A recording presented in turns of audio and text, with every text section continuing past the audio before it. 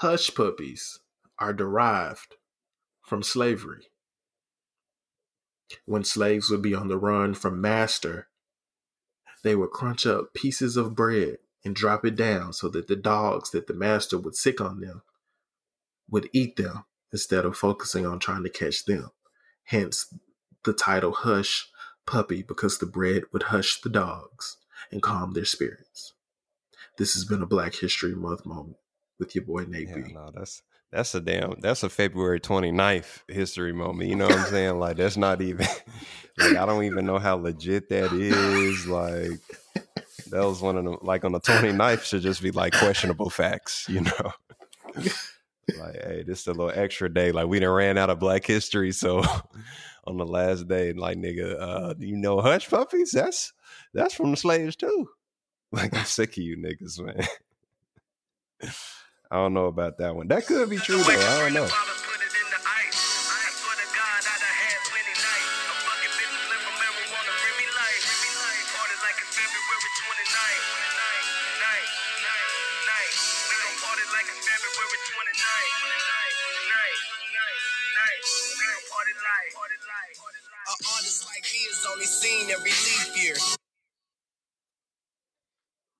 You know, shout out Sci-Hi, Black History Project, or whatever that. Yeah, that's what it was. Yeah, I got that on my phone. Very, very, very, very solid project.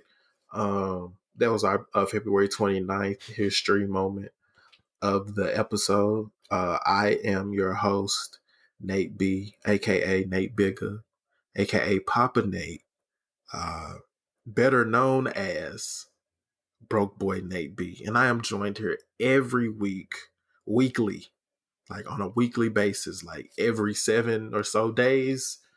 Or so. Here at the After 5 podcast, my co-host.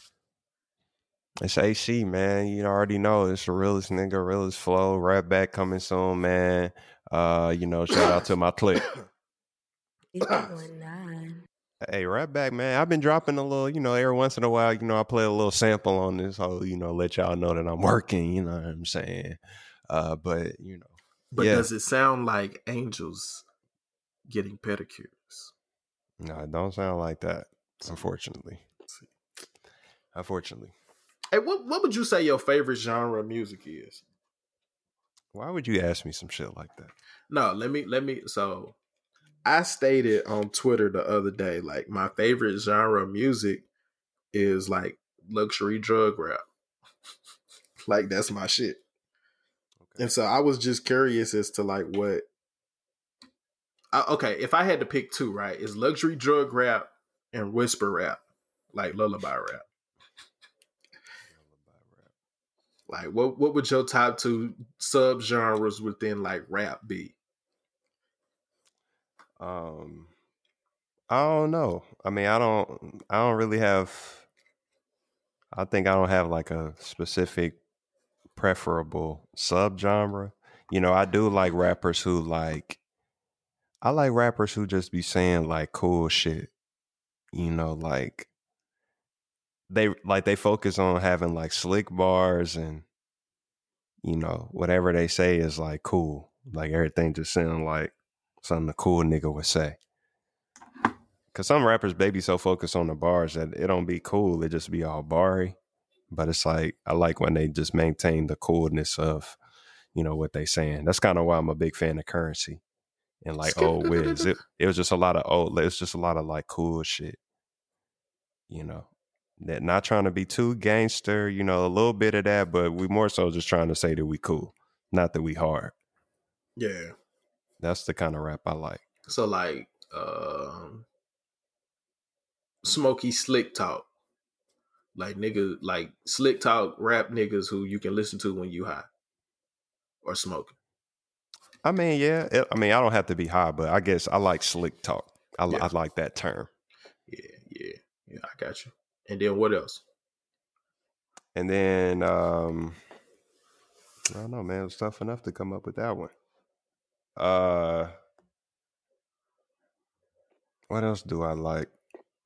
I don't know. I don't think I really like anything else. I mean, I do, but I don't. You know what I mean? It's like I do because, I like the beat, but, you know, I can't stand these niggas that I can't even understand what they saying. That shit kind of be annoying. I mean, I would consider you a fan of backpack rap. I don't know, though, because it'd be a lot of niggas that it's not that I don't like them. I just don't be feeling like listening to these niggas. But I some of don't know. these niggas don't be. When I say backpack rap, I'm talking about like the original backpack rap, like the fruit from Kanye's tree. I mean, I guess. I mean, I fuck with all our biggest artists now. But it'd be a lot of niggas who under them that I really don't listen to at all. So it's like I don't listen to the fruit of the fruit. I just listen to the main fruit.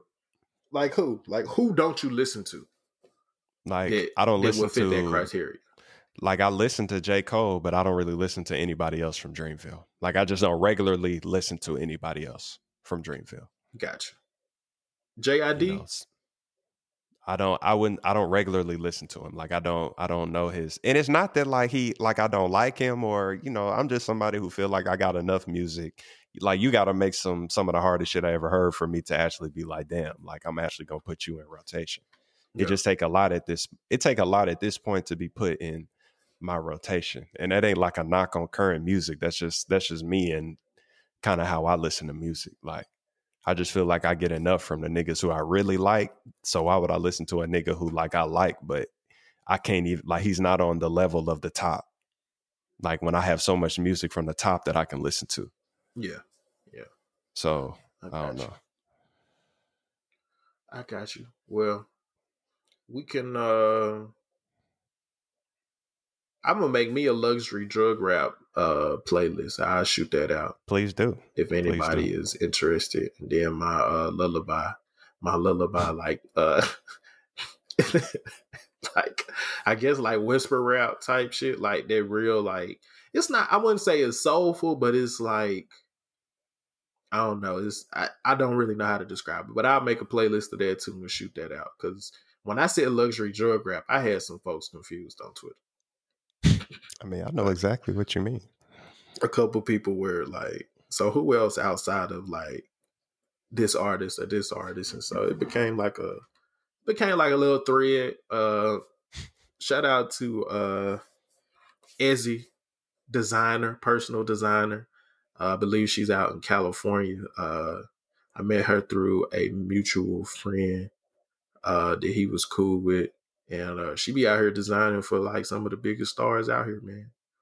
Um, so yeah, but that's who it was like. Who other than Ross is doing shit like that? So I had to put her on game, and then Stash, shout out to Stash, you feel me? Stash chimed in and was like, yeah, niggas be spitting. So yeah, we might have to throw that out there, but I just wanted to kind of get a gauge on what you're listening to these days, because the season's getting ready to change. And I remember when it got cold out, I was telling you like that was when I was really in my Griselda bag, and so getting ready to warm up, the sun getting ready to come out a little bit more. It's daylight savings time right now, um, so we spranging forward. So what we listen to and how we listen to it is getting ready to change. So I'm excited to see what I'm getting into and getting off this spring.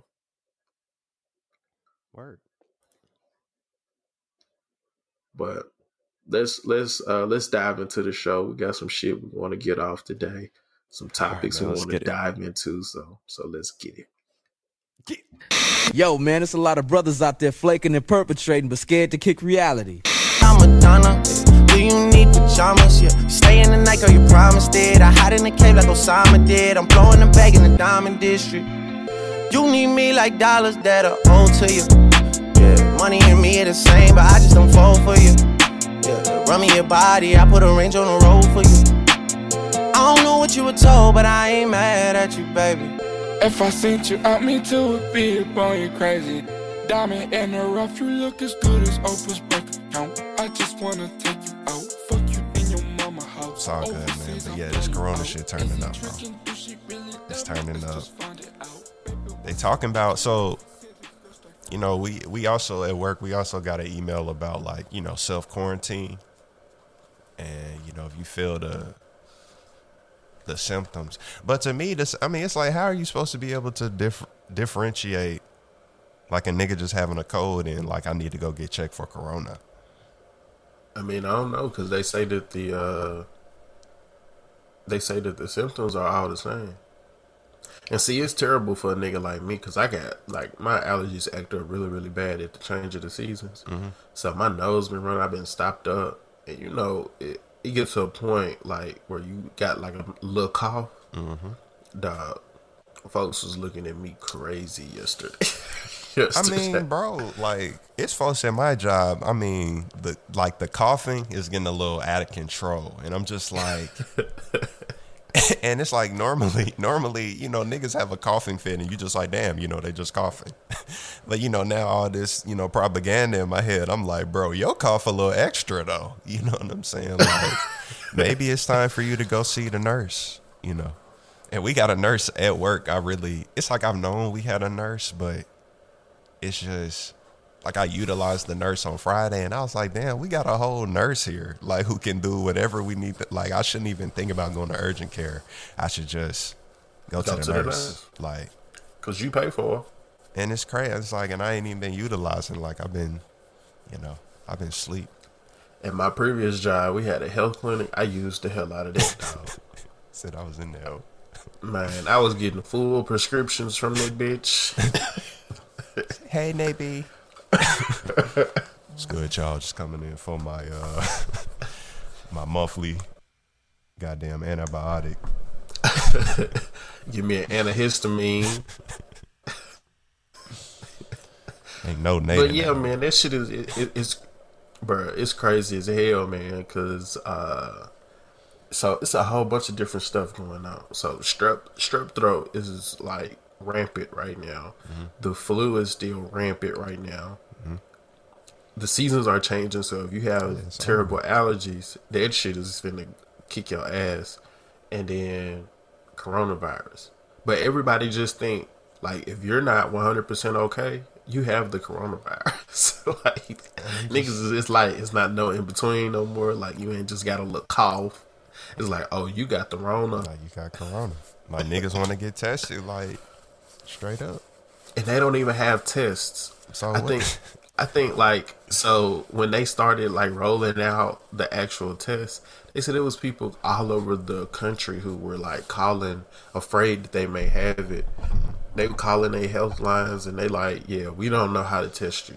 So, I mean, you can come, but we just gonna quarantine you into a room and we ain't got that many beds. So. That's a damn shame.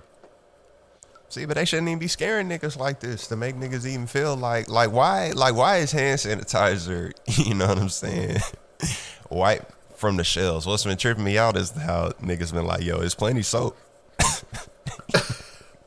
Niggas like, it's plenty soap. They take a picture of the soap just in full. Niggas just got straight hand sanitizer. Like, damn.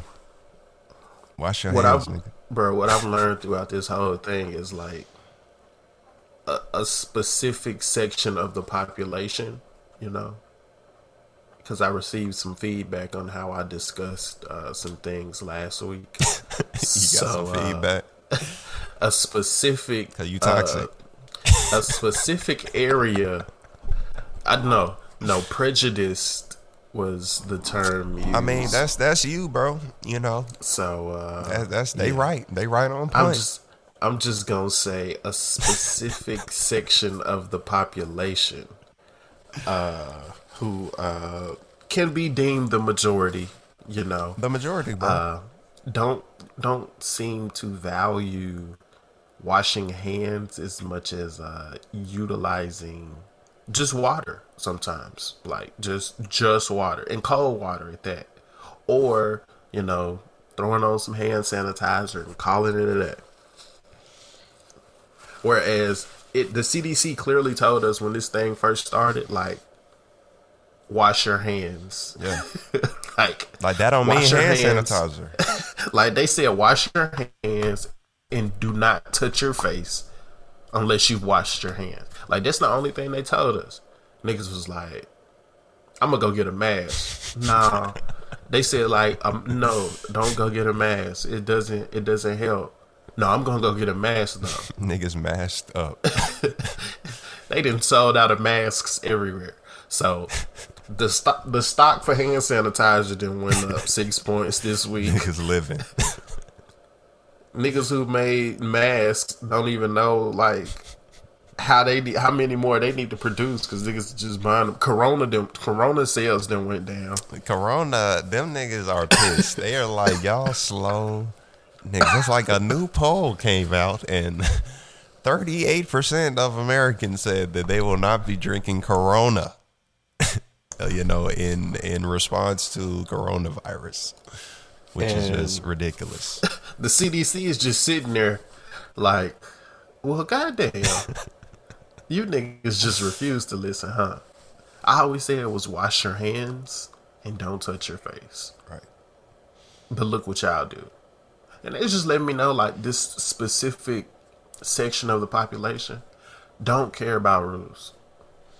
I mean, like just don't give a fuck. Like, I mean, niggas feel like they're being like overcautious because they're like, well, I'm just gonna. I mean, I know they said this, but I'm just gonna cop a bunch of hand sanitizer and this, that, and the other.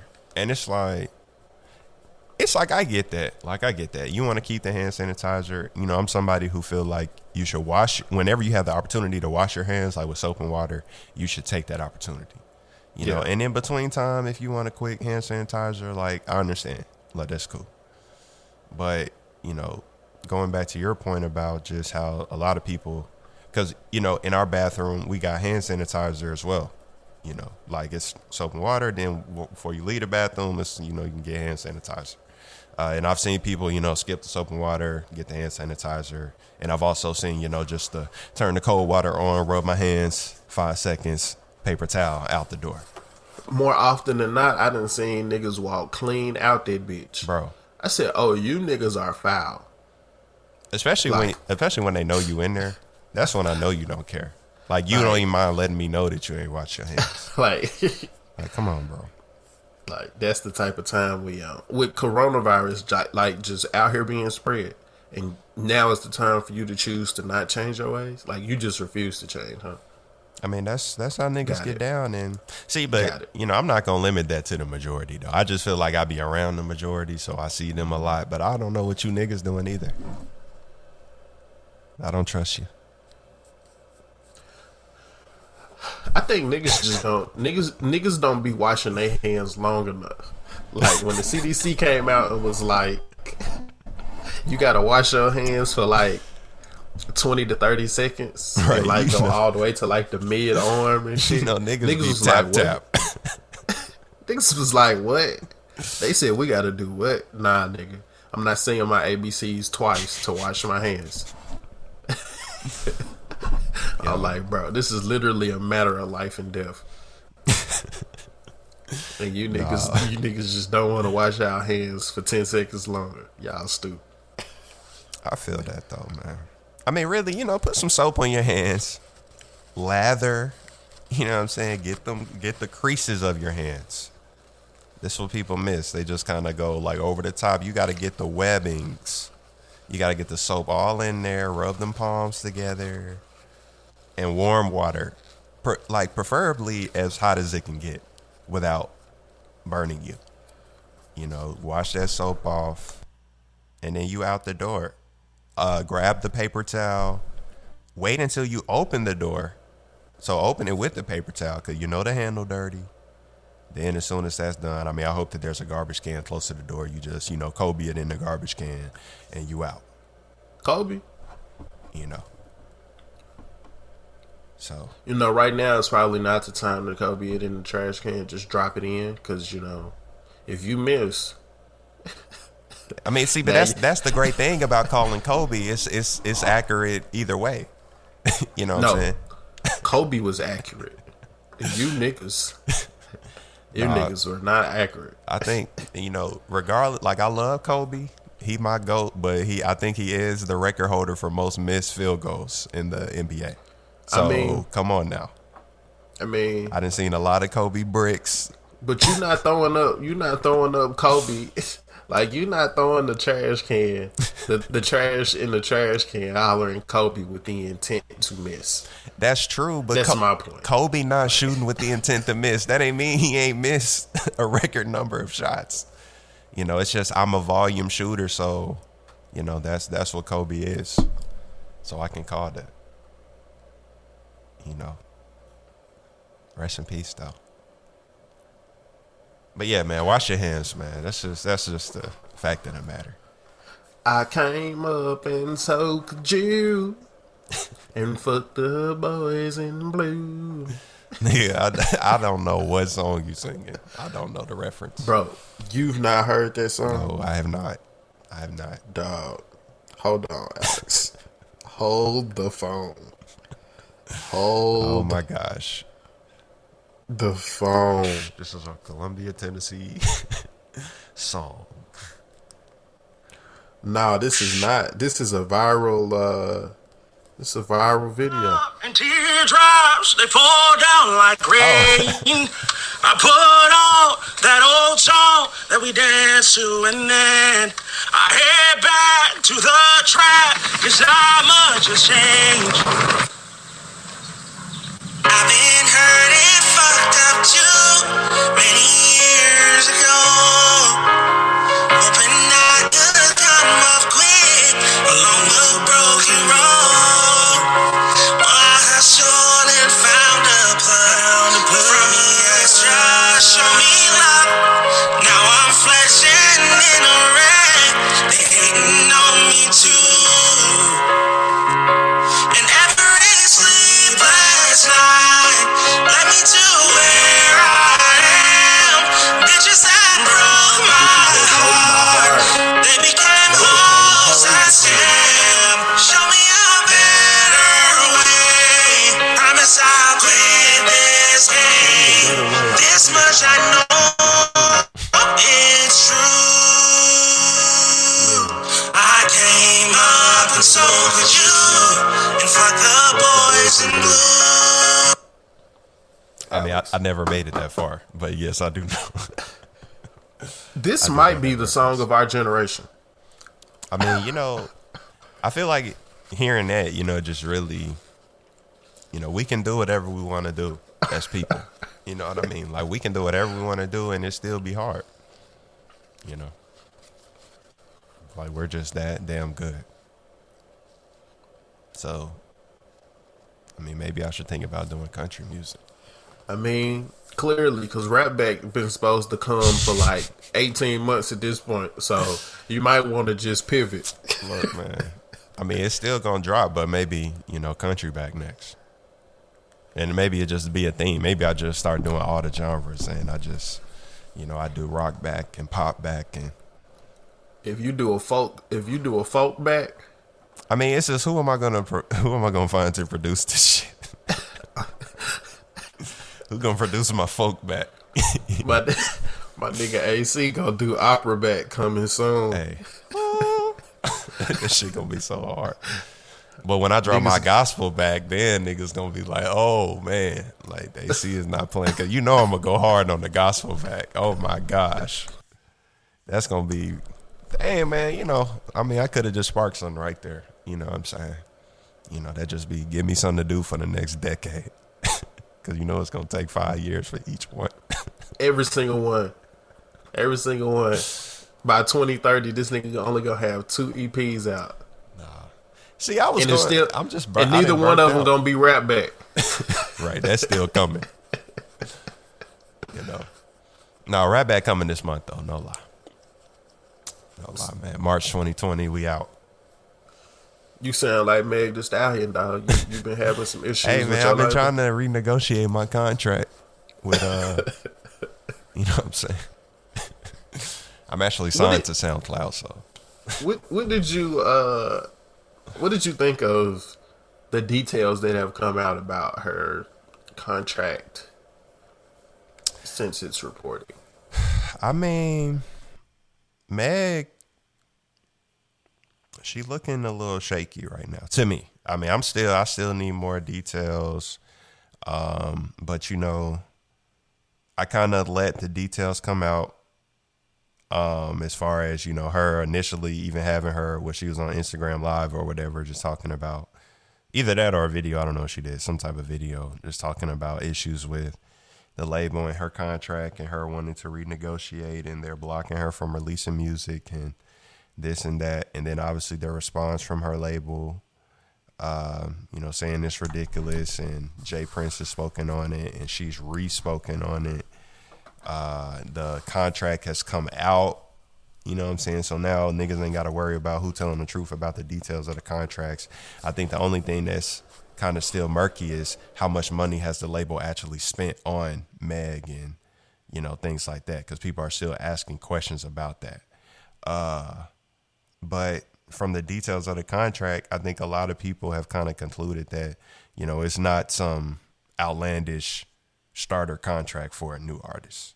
You know, it's typical. I mean, now some new artists are able to negotiate like a really good first deal, and it's based on the leverage that they're making the deal in, because now we know you can pop before the deal with the label. So when you done really popped and then you go to the label, now you can really negotiate something.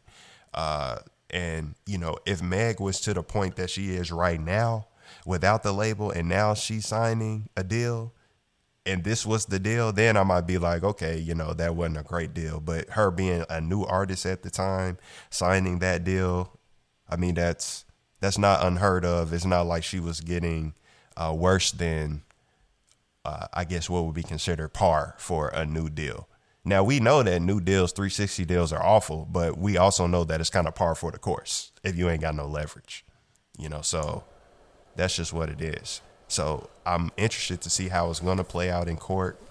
You know, they're saying, I mean, you know, they said a lot about Rock Nation and what they're trying to do and trying to poach her away. Like 1501 put in all the work, and now they're trying to just take her from there and do whatever. But, you know, I still don't know those details. I think some things are true, some things are assumption. But I think it's just an interesting case in general. I hate that she has gone so public about it. Maybe that was their intent, but it just, you know, I'm not used to seeing that in this type of instance where we have, first of all, I'm not used to getting the details of somebody's contract. Like, I ain't never seen no shit like that before in my life. Yeah, that was wild. Yeah, so it's like, for all this to be playing out in public the way it is, in a way that I've never seen before, that's why I'm just real interested to see how this is about to go. You know, because I don't know nobody deal. You know what I mean? This is the first deal of somebody I like, you know. No, you right. know the terms of, yeah. So that's wild.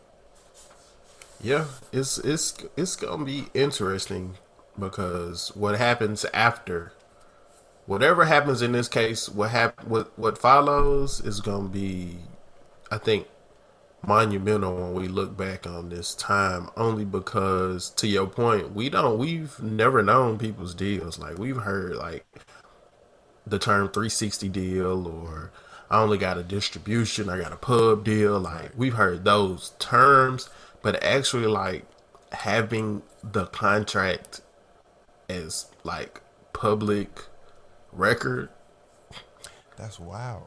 That's crazy. And then so everybody can dissect it, and you have industry, you know, industry insiders basically saying like that ain't a bad deal at all. Like, so who you think released that? Was it her label that released the deal? She released it because she turned the contract over as a public record for the court case. Okay. So in Houston, it's public record, so you can just go online and, you know, pull this shit. Like, wow. From my understanding, now, I could be wrong, but that's what I gathered, that once it was entered in as evidence in that public case, then it could become public, and so it's a slippery slope, because I don't know if Megan's been doing her rounds. It doesn't seem like she wanted to get out of. She made it clear she didn't want to get out of the deal. She still don't want to get out of the deal. She just wants to renegotiate the terms. Which, I mean, she signed that deal when she was 22. I'm not sure how old she is now. But She's 20. She either 25 or 26. I think she's 25 though. yeah, so I mean, I get why, some years have passed. She's made herself significantly relevant within the culture and within pop culture at large. So it's like I get both sides, right? And this is the thing that I want people to understand, because we talked about it a little bit with the whole Diddy and Mace thing, but people have to understand that the music business, that second word is what dictates the first, right? Right. Business is how we get music, whether niggas want to admit it or not. You can go out there and do it for the love and for the passion all you want to. Nobody's going to ever hear it, because business is in consumption.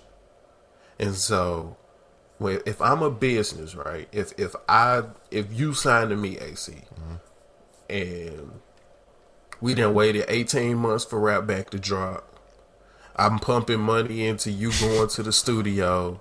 I'm pumping money into, your marketing, trying to get your performance right, all that shit. And then you drop a song and it hits tomorrow, right? We out of here.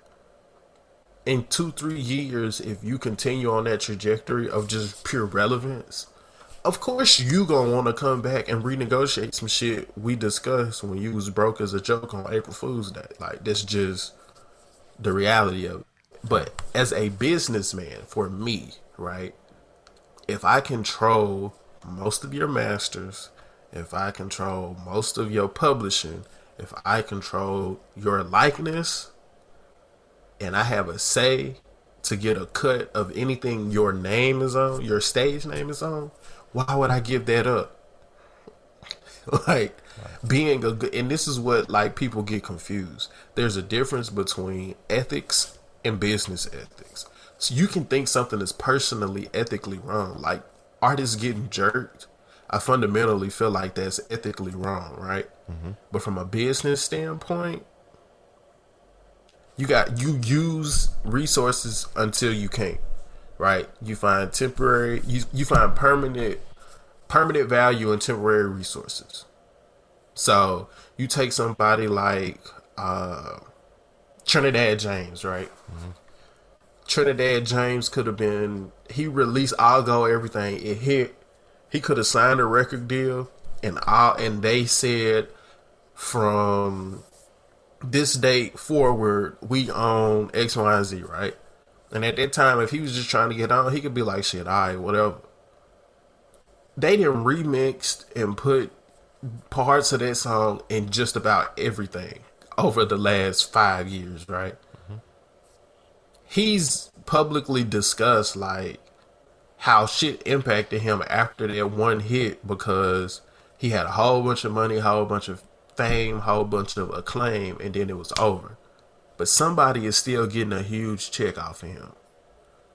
And that's what people don't understand about the music business. Like, it's a business. Niggas are not in it to make you feel happy or to be a therapy place for you or to give you the most talented artists, their platform to get their shit off. It's about money. Getting this bread. It's about money. So if I stand to gain more money by not renegotiating your contract, you have to do something. Like, even if a business wants to do the renegotiation, right, they have to feel like they are not losing in order to even entertain it. Because if I'm getting 50%, let's just say 50%, right, straight splits, I'm getting 50% of everything. Nigga, you gonna have to you gonna have to drive a hard, like, I'm going to need to be extremely compensated for me to drop down below 50%. Mm-hmm. And then if I have an argument where I feel like I should actually be getting like 70, 80, because I'm doing everything, the likelihood of me dropping anywhere below 50 is, very, very slim. It's very slim. So, like, I get what she wants. It makes perfect sense. I'm not gonna speak on her ability or inability to avoid being put in this situation, because I don't know what her situation was when she signed this deal. I do know people have pointed out, them being insensitive to her mother being deceased and things like that. I mean, is it being insensitive just to bring her up because she was involved in it? I feel like they haven't said anything like very negative about her mother, or at least in the public statements that I've seen. It's just more so just sharing her involvement. From my perspective, I don't think bringing her mother up is relevant in this situation right now, right? I mean, they said that her mother was there with her when she signed the contract. Her mother was a rapper.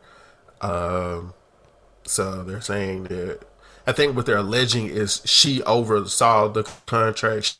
She looked at it and she felt like it was good enough for her daughter to sign. And now that she's no longer here and things have changed, I think they're trying to use it as a crutch indirectly, to be like, hey, your mama said it was cool. Like, but I mean, it comes across like it's in bad taste. And I think that it further feeds into the narrative of what I think Meg wanted to do. Like, let's just be very, very real, right?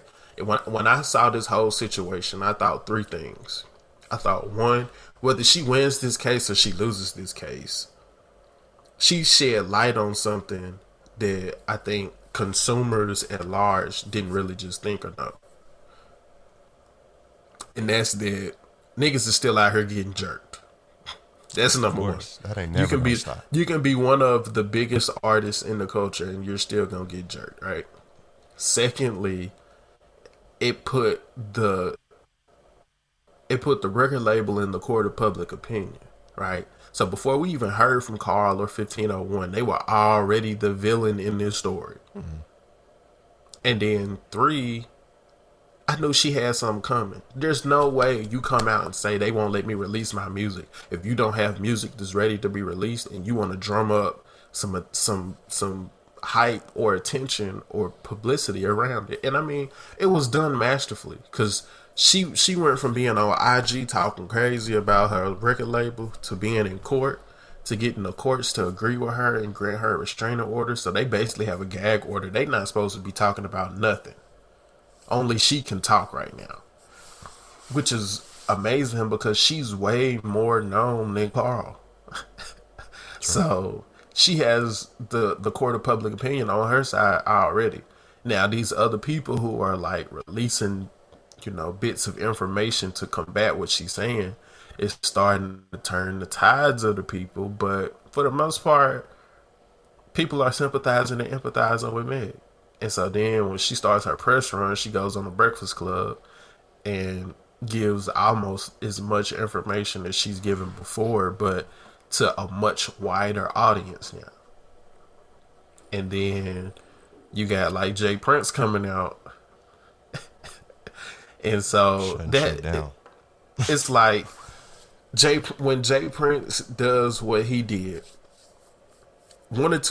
it's two things that happen, right? Niggas know, oh, shit has gotten real.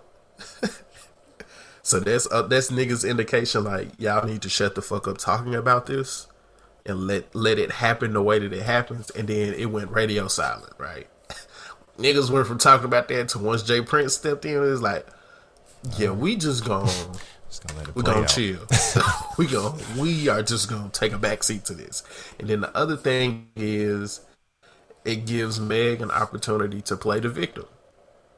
These men are bullying me, anti-woman. Like, you get like that victimology, people are going to buy into. It is what it is. So it's like a perfect setup for her, and I think she fumbled it. I hate that this is playing out in public the way it is. If it is like some serious shit, if she really seriously concerned about her contract and, and like I said before, I don't know if this was like advice that she should play it out in public, that it would help her case and things like that. But I don't know, man. It's not a good look. And, I don't even think, I could have my hater cap on, but I'm just like, Meg music, I don't know, bro. It's I don't even know if this is warranted. like, how can you be like, I need to renegotiate my deal? Like, I just feel like you got to do more to even want to do that. You got to have more than what she's produced. You know, it's just, you know, I don't look at her as this huge artist. Like, she's a bubbling artist to me. She's bubbling. You know, like, she's not on the tier of established artists. Like, she's not an established artist at all. You know, like, once you get established, sometimes you get established in the middle of your deal. So if you got a 5-album deal, maybe after 2 albums, you like, all right, you know, like, I want to at least sit down and talk. Like, I know technically, legally, y'all don't have to do nothing, but, you know, we still want to have a good business relationship.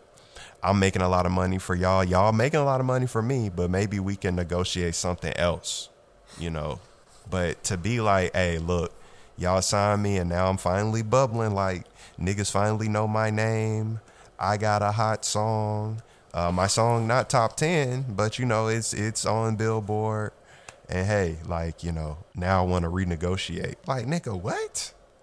We ain't even got started yet. Like, to me, you not even solidified in the rap game where I'm like, okay, now I know I'm finna make money off you for years to come. So maybe we can talk. Like, I don't know if that's just necessarily true for Meg. So when we talk about renegotiating, we talking about serious leverage, you know. So not negotiating our initial deal, but actually coming to an agreement and then saying we're going to renegotiate. And you telling me Hot Girl Summer's supposed to be your leverage? Come on. I mean, a song that, to me, if Nicki and Ty ain't on it, I mean, it ain't doing nothing. So I'll say if they weren't on it, it would not have done as much as it did. Yeah. But see, this is the thing, right? This is where social media has morphed our perception of the level of impact we actually have. Like, she is pop culture, right? She has become pop culture. But to the point that, you know, somebody was making in our group chat, like, the music hasn't been the driving force of her relevance. Like, the music is good for the most part, right? She can rap her ass off. I mean, she can rap. Yeah. And when it comes to certain types of music, right now, what's popular, that's her lane. So it's sustainable. But I think what we got to look at is 3 years ago, when this whole lane was bubbling, Muggs was not really fucking with it at first. Like, Muggs was not. And the thing of it is, I think she values herself the way in which a Cardi B should value herself, right? If Cardi was in this situation and making this type of noise in regards to her paperwork, then niggas would be like, yeah, right. You know, you sustain a level of impact and relevance that, you know, we know at least for the next 3 or 4 years we can cash in on you, right? Meg hasn't done that. Yeah. But people, the confusion there is last summer, the Hot Girl Summer thing blew up so quickly and it was everywhere that I think it was kind of like it was her one hit wonder time frame, right? Like, you may not know, if you're not really of this culture, you may not know who Meg Thee Stallion is, but you've either seen her or one of her catchphrases you've heard, because it's pop culture now. I mean, I disagree with that, but I'm not here to argue that today. Well, my point more so is that sense of relevance is not directly tied to anything musically. Right. And she gets paid to be a musician. True. And that's the conundrum, right? Like, we you can tell that if handled properly and put in some situations, she could easily be a star, right? She could easily be the next star. But right now, her only piece of leverage is her persona. Not any real music that's tied to the personas, right? Like when she was on the Breakfast Club, they was like, Charlamagne asked her like, "Hot Girl Summer was like you last summer. That was it. That was all you heard. Hot Girl Summer." And then when it became the Hot Girls versus the City Boy, like it was a phenomenon. But then he was like, "We're in spring now, right?" He had to ask her what the fall and winter was, right? Like, and she said something like "schoolgirl" something. I went back but to school. did nobody know that? Like, nobody outside of her core fan base or like people on Twitter, right? Knew that niggas. So now that this next summer is coming up, like she not gonna be able to repeat Hot Girl Summer. It's gonna have to be something else, and that's the gift and the curse of the internet age and music and social media. It's like you could have a white scorching hot summer, and by the time that next summer come around, mugs want to know, okay, what's next?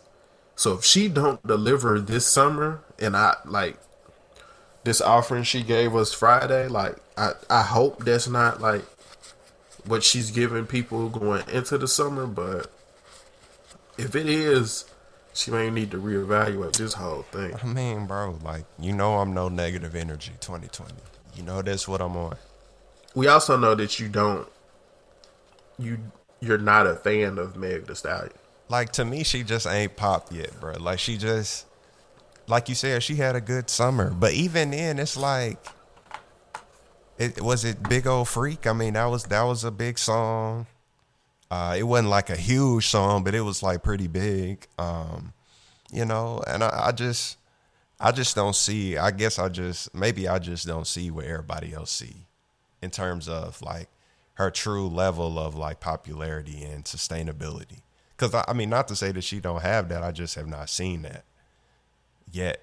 You know, it's like niggas have good songs. I mean, this like that don't show your level. You know, it's like Cardi dropped Bodak. Like nobody knew after Bodak that Cardi was sustainable, but you know she kept dropping hits, and that was it.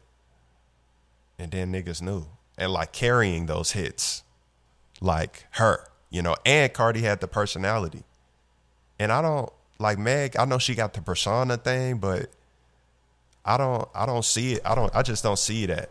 You know, even when I watch her on Breakfast Club, it's just she just seemed like I don't know, like any girl up there. Like that's just how when I hear her talk, when I just kind of see her personality, like I don't know, like I don't see like the star. Or what I'm trying to say is I don't see the, oh yeah, we can bank on her. And that like we're really willing to have like a serious renegotiation of your contract because you have clearly shown yourself to be a star. Like from a label perspective, I don't see that from Meg right now, you know. But I do see, and I see her now, you know, she got a fan base and things can be done, but it's still more work to do. The thing about her fan base is I think her core fan base is pretty solid. I think her core fan base is not large enough at this point that they gonna roll, right? Like I think she still has quite a bit of passive fans who like love to see her shake her ass or love to see her talk a certain way, but it's not necessarily rooted in her, right? It's some spillage from the City Girls, Cardi B, what 2-year time frame where they put that type on the map, and then Meg kind of has come under that, and it was like a natural progression, like a natural shift over to let me throw some Meg in this mix too. Like, Right. you really a City Girls Cardi B fan, but you fuck with Meg because she be on that same shit. Right. But all it takes is for Meg to have like one project where you like, nah, I'm not fucking with that, and you may or may not listen again, right? Like, To me, she gonna need like a cold, producer. Like, it's to me it would take a lot because I don't think she just got it on her own to just like drop this super hard project. You know what I'm saying? Like, it's gonna be some real. I think she gotta. I personally feel like she's going to have to. She gonna have to go ahead and drop her album or finish it and get it done. Like, it needs to be done before August. And it needs to be hard. Like, it gotta be like the finesse nigga shit, the ass shaking shit that everybody loves. I need to hear a little bit of flexibility, man. I need to hear just maybe. But she gotta come with the level of Meg that we've seen in these freestyles before all of this other shit. Because what happens to artists like her is we know them for something, and then something else starts working, and then they get boxed into doing whatever works. Right. And once that runs its course, it's hard to get people back to like what it was before. Because when I first heard Meg, she wasn't in them WWE wrestling diva outfits.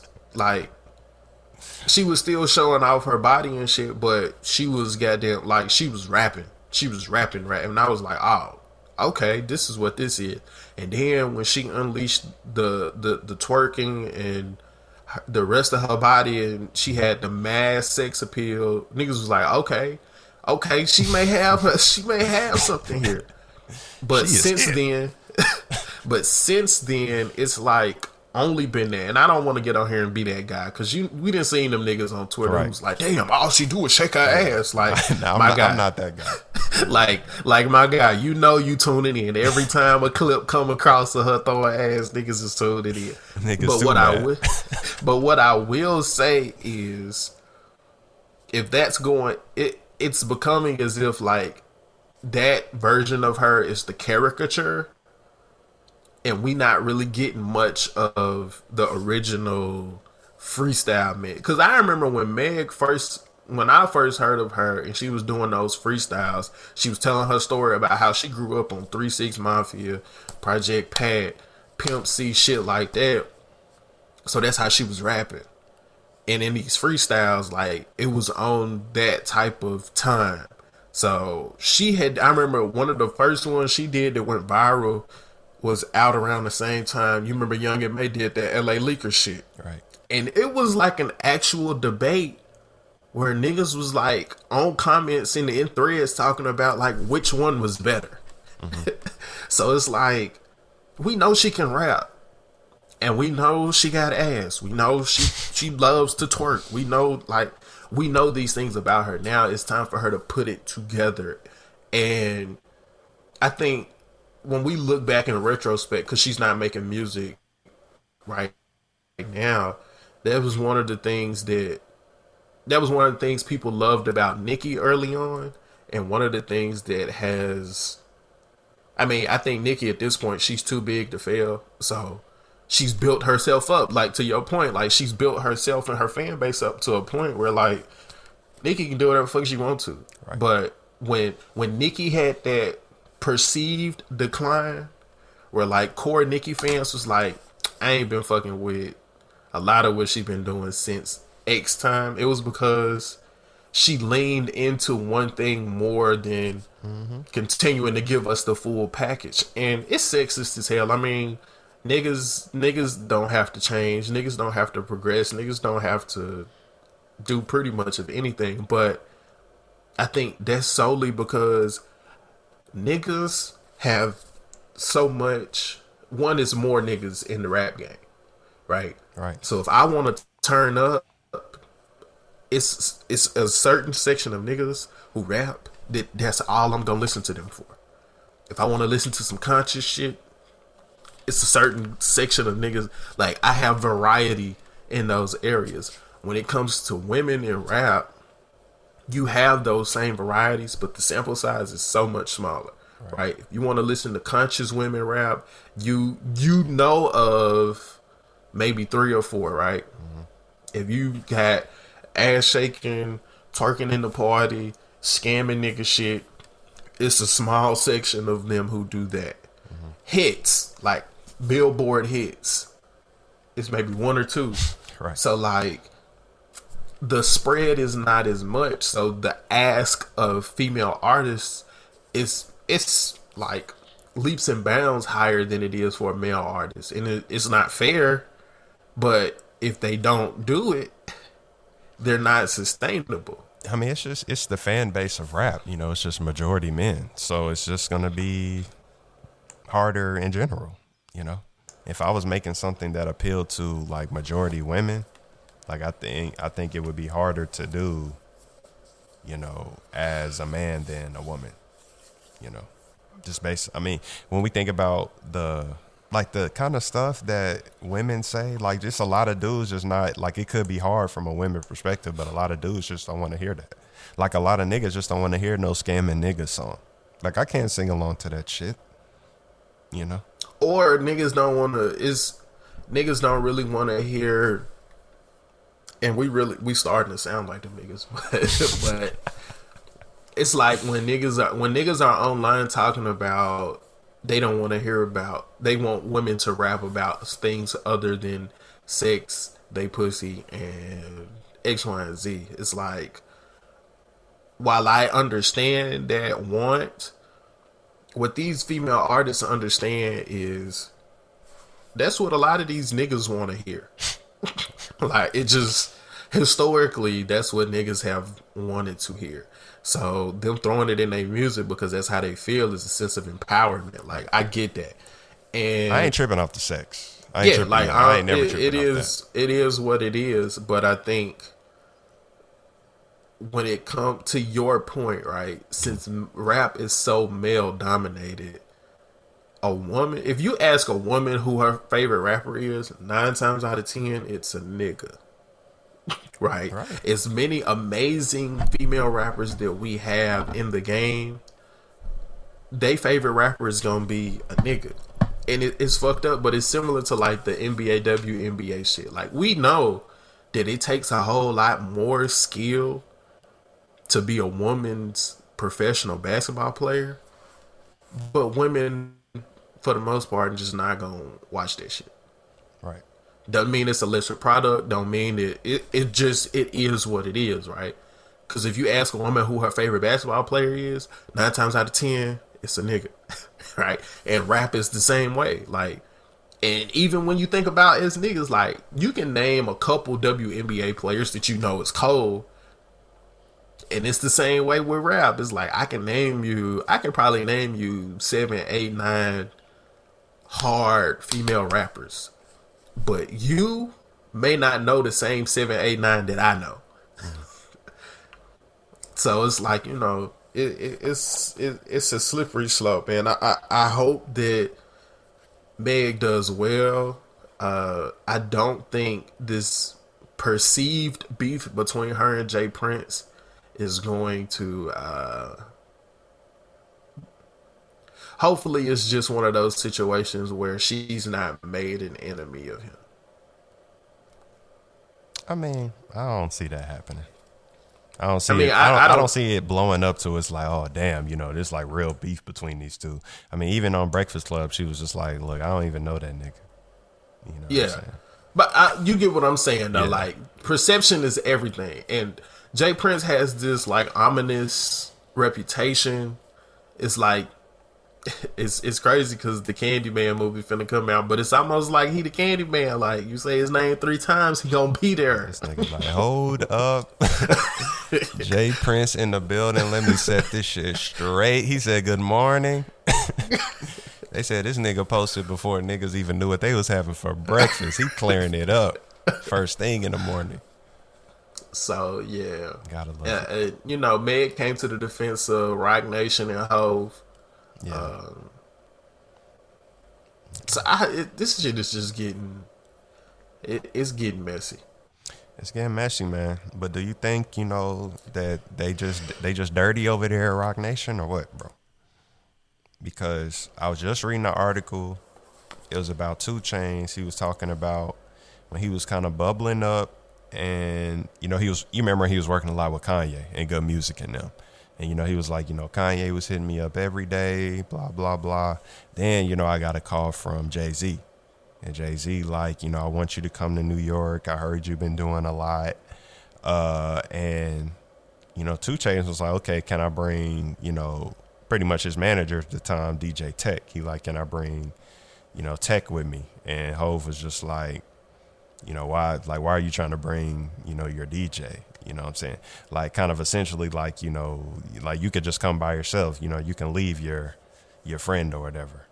But 2 Chainz at that time was like, no, I'm not even about to take this meeting with Hov because, I'm not comfortable with going up there without my, my person who's been with me since the beginning, helped me get to where I am. So he turned down that opportunity at the time, But it's just another example. I mean, maybe this is like a common occurrence from Rock Nation. I mean, I don't know. But, I mean, I really don't know who doing well at Rock Nation. Like, who signed to them as an artist and doing well? I mean, I know that I guess they just managing, Meg Thee Stallion, but I'm like... They manage a lot of people. So is that what they like mainly like to do? I think for the most part, I think that's mainly what they do. I think them is like an actual label as far as like, because so Rihanna's still signed there. Kanye is technically still signed there. And like Good Music is under that umbrella. I don't know about that. I don't think Good Music is under Rock Nation. I think Good Music is under Def Jam. But the management is under there. The conglomerate is managed by Rock Nation. Well, that's why Big Sean. Yeah, that's why Big Sean was like, I don't want to hear about no Kanye questions, no Rock Nation questions, or no that because I think they handle their like. I mean, do you think they handle his management or Good Music? Like Good Music? No, Good Music. Because Push, if you look into Push's shit, I believe that he's managed by. I think Rock Nation manages Good Music. All right. Like they're not signed to them. I think they handle the management of of Good Music artists. If that makes sense. I mean, I'm hearing you. Now, I mean, I don't believe nothing you say, so. I mean, it is. I know they manage Big Sean. I have not known them to manage the whole label. Because I've never heard of anything like that. I've never heard of any, every artist has their management, so I haven't known a label to be managed. Like I know Yo Gotti is managed by Rock Nation. Yeah. I'm seeing right here that Benny the Butcher is managed by Rock Nation. Yeah, that's what I'm saying. Like they're managed. I think they're more of a management company than they are a label now, right? Yeah, which confuses a lot of people. But Casanova is actually signed. Like he is signed to the Rock Nation label. J. Cole is signed to that label. J Electronica, Jay-Z, Rhapsody, Rihanna, The Lox, Vic Mensa. LOX. And then, some other artists, but those are the people who are like signed. Belly is signed to Rock Nation. Yeah. See, that's lit. They got a nice little roster over there. Jaden Smith. Signed. Oh, for real? Yeah, he signed to Rock Nation. Then they really got a nice little roster over there. Because Jaden Smith be doing numbers. Low key, I am just an icon living. Like that nigga be doing numbers. He got a song with his sister on his last project. Is hard. With Young Willow. Yeah, it threw me off a little bit because it sounds like it's like a love. It's not like a love song. It's like a be with you type of song. but it's like a brother and sister singing it. So it was weird at first, Weirdos, man. but You know that family. it's a great song though. I ain't gonna lie, it's a fire song. I fuck with it. Yeah. Yeah, well, in short, you know, Hov and them, they a little dirty over there, man. So you gotta keep your eye on them. You know what I'm saying? But I mean, I guess Rock Nation is more than Hov. You know, you just gotta watch Rock Nation. I mean, I hope that's not the case. I hope that, you know, because I mean, you know, the argument from her original label is like, you know, they come in, they try to find a problem, and then, you know, make you feel like you in a bad situation. And now they're trying to get you out of it. You know, when the truth is there wasn't really any problems prior to the meeting with Rock Nation, you know.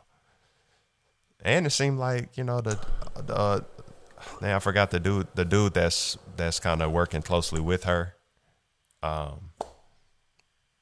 T Ferris. Yeah, T Ferris. So, you know, they kind of putting a little blame on him, you know, just saying that he Swisher House, you know, set up the meeting with Rock Nation and all this, and you know, really was I got the internet going nuts, but T Ferris got my back, so now I'm holding my nuts. It's pow wow, baby. What you know about me? Swisher House. I mean, is that his real label? Yes, that's what T Ferris is. T Ferris is Swisher House. Swisher House or Swisher Blast. Who are they under? Because you know they under somebody. Oh, Universal. I see. Universal. Michael Watts, he made me hot. Michael 5,000 watts. Yeah. Yep. Current artists: Paul Wall, Lil Kiki, and Highway Yella. 3 artists. Hey, Lil Kiki. It must got sprayed by Kiki. I put 24 inches on crown. Okay, man. Call the baddest bitch and tell her daddy's coming home. We get it. Pull up at the light and the things keep spinning. The car stopped, but the wheels keep spinning, dog. And then everybody wants some on their car. Yup. Niggas getting the hubcap spinners. Bruh. Because they couldn't get the real ones. That was a time in life, wasn't it? Niggas really didn't was. know. Niggas didn't know what they was called. I'm riding spinners. They don't stop. Like, come on, bro. Spree wells on the whip. Kept my Niggas shit thought clean. So correct me, right? Because I don't know if this is true or not. It's probably not. Were Spreewells an actual brand of spinner, or were they made famous by Latrell Sprewell? I think it's the latter, bro. I think they were just made And famous niggas by the NBA player. And niggas just started calling them Sprees. I think it really is based on the NBA player, bro. I remember my dad put some Dub Deuces on his Chevy. Mm-hmm. And I was like, yeah, bro, we lit, dog. I remember asking him, I was a kid. I remember asking him, like, you gonna put some spinners on there? He's like, nah, them Sprees cost too much. Sprees.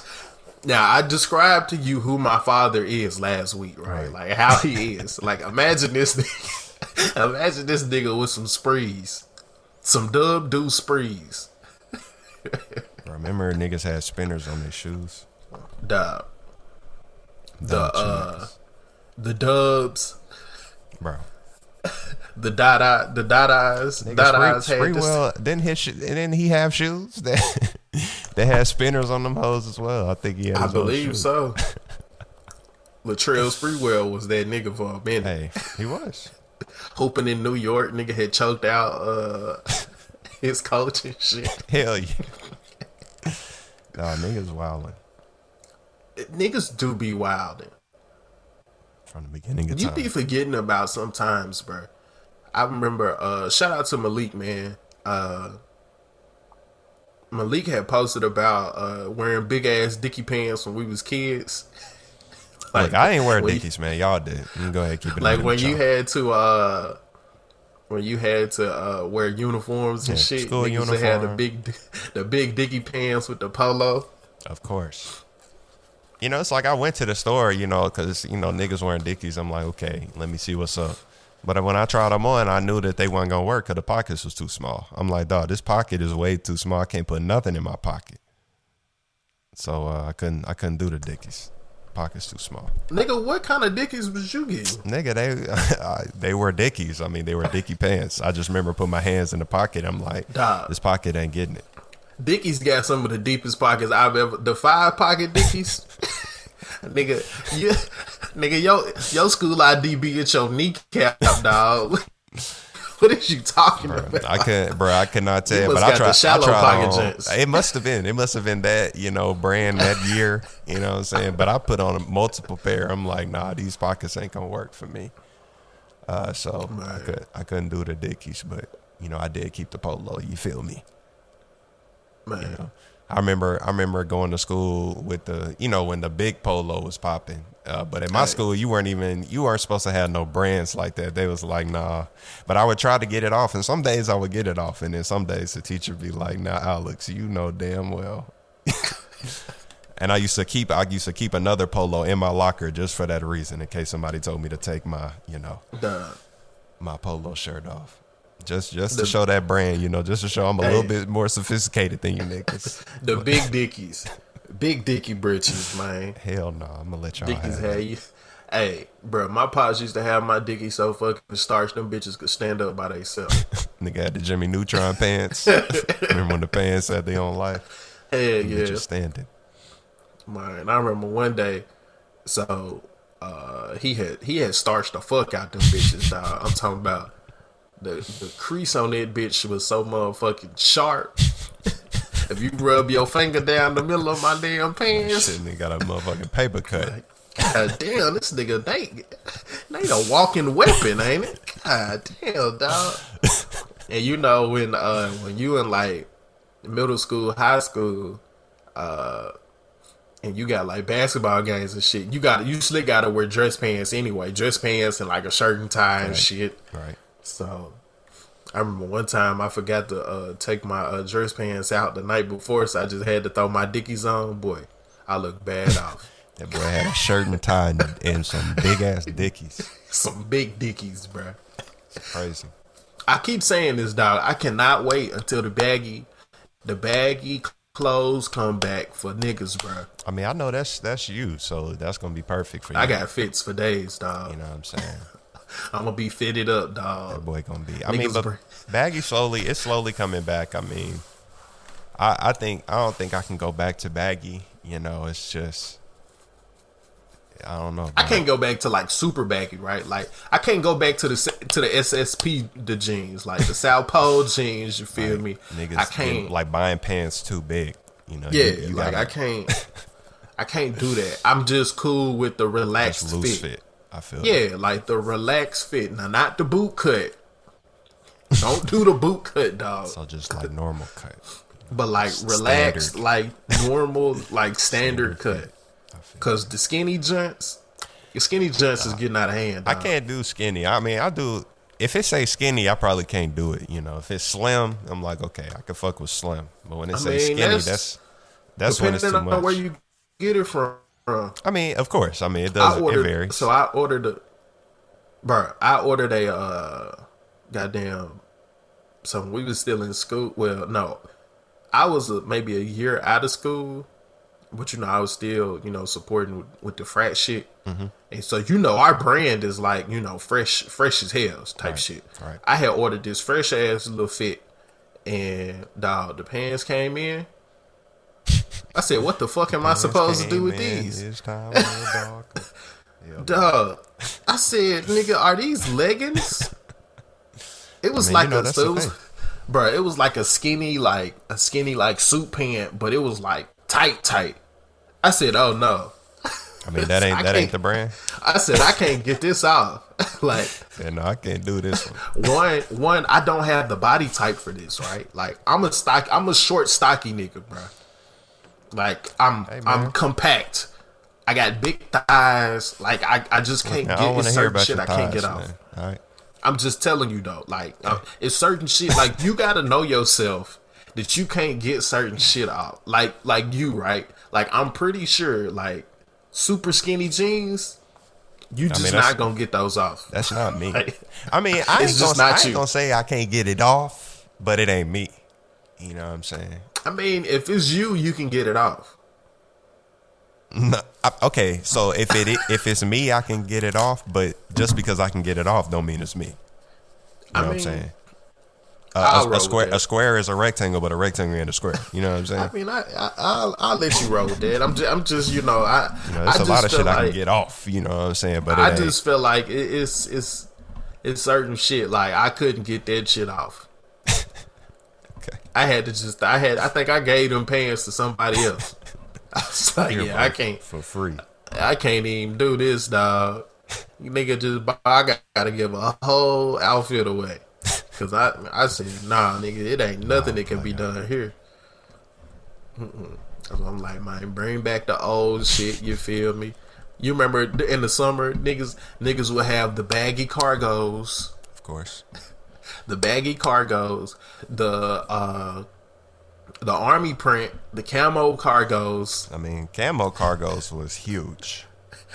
Camo cargos, a white tee, and the motherfucking Olympic 7s.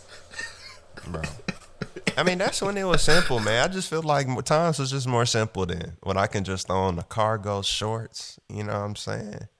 Like a nigga can't even do that no more. You know, but this day and age, like you slick gotta be fit in order to just get fits off like that.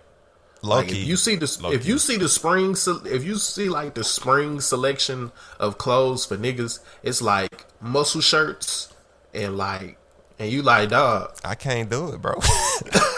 like, that's not gonna look as good on me.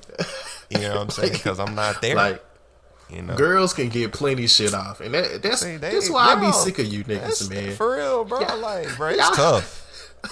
They don't appreciate this shit, dog. It's tough. They can spend $7 and get free shipping with a Kylie Jenner code from Fashion Nova and get a dress that they may not even can fit. But if they got the right waist trainer or the right butt pads or some shit, they can contort themselves to where they need to get to. You know what I mean? And as a man, I can't. What I look like, you know, putting some shit on so I could fill out a muscle shirt. Like, dog, the embarrassment if I was ever found out to have done that. As opposed to if a girl wear a waist trainer, I mean, you know, that's par. You know what I'm saying? Yeah, it's like, okay. It is what it is. You know, Spanx is like, that's just, you got to put on some Spanx. You know what I'm saying? But as a nigga, though, if you put that shirt on, let me put on the male Spanx. Tight. Let me put on the male Spanx and let somebody find out. I can't show my face again. It be too tight in that stomach area, so it bunch up. And now you ain't even really got a pudge like that, but the shirt's so tight. You walking around here like Peter Griffin, and niggas is looking at you like, damn, bro, you look bad. But like, it's not even that, you know. You know what? All right, bro, my fault. You not even that bad, like. But for real though, man, you know, niggas, we gotta hit the gym and shit. These hoes put on a waist trainer, and it be it. A waist trainer in a Fashion Nova dress. Let me buy any article of clothing that costs $8 and put it in a washing machine. That'll be the last time. You know what I'm saying? Like, what's wrong with you? You won't even get a good wear out of it because you know with nigga clothes, as soon as you get it, you gotta wash it. Low key. Like niggas just can't get some shit in the mail and throw it on real quick. Niggas gotta wash their clothes. Like, they be making our clothes in places. They be making men's clothes in places that got weapons of mass destruction and shit. And then they tax you for that shit. Bruh. Like, quality is so important, I feel like. Like, that's all I be caring about is just the quality of my clothing. Is it going to hold up? You know what I'm saying? Like, I can't just buy shit. Like, you know. And I hate that life got to be that way. But every year, my wife and I, every year we've been together, we've gotten like a matching something. Mm-hmm. So like one of the first years was like we got these matching tie-dye hoodies from, I want to say PacSun, right? Mm-hmm. So we always get something, and every time she want to do hoodies, I be mad as fuck, dog. Why is that? Because you know nigga hoodies start at $65. Of course, especially at PacSun. Dog. Her hoodie One year, I literally paid $15 for a hoodie. An Adidas hoodie. I'm talking about the Adidas, you feel me, the 3-stripe big joint. It got like the moisture wicking shit. I'm like, damn, dog. I'm like, this whole fresh. So I put that in the buggy for her. I'm like, all right, cool.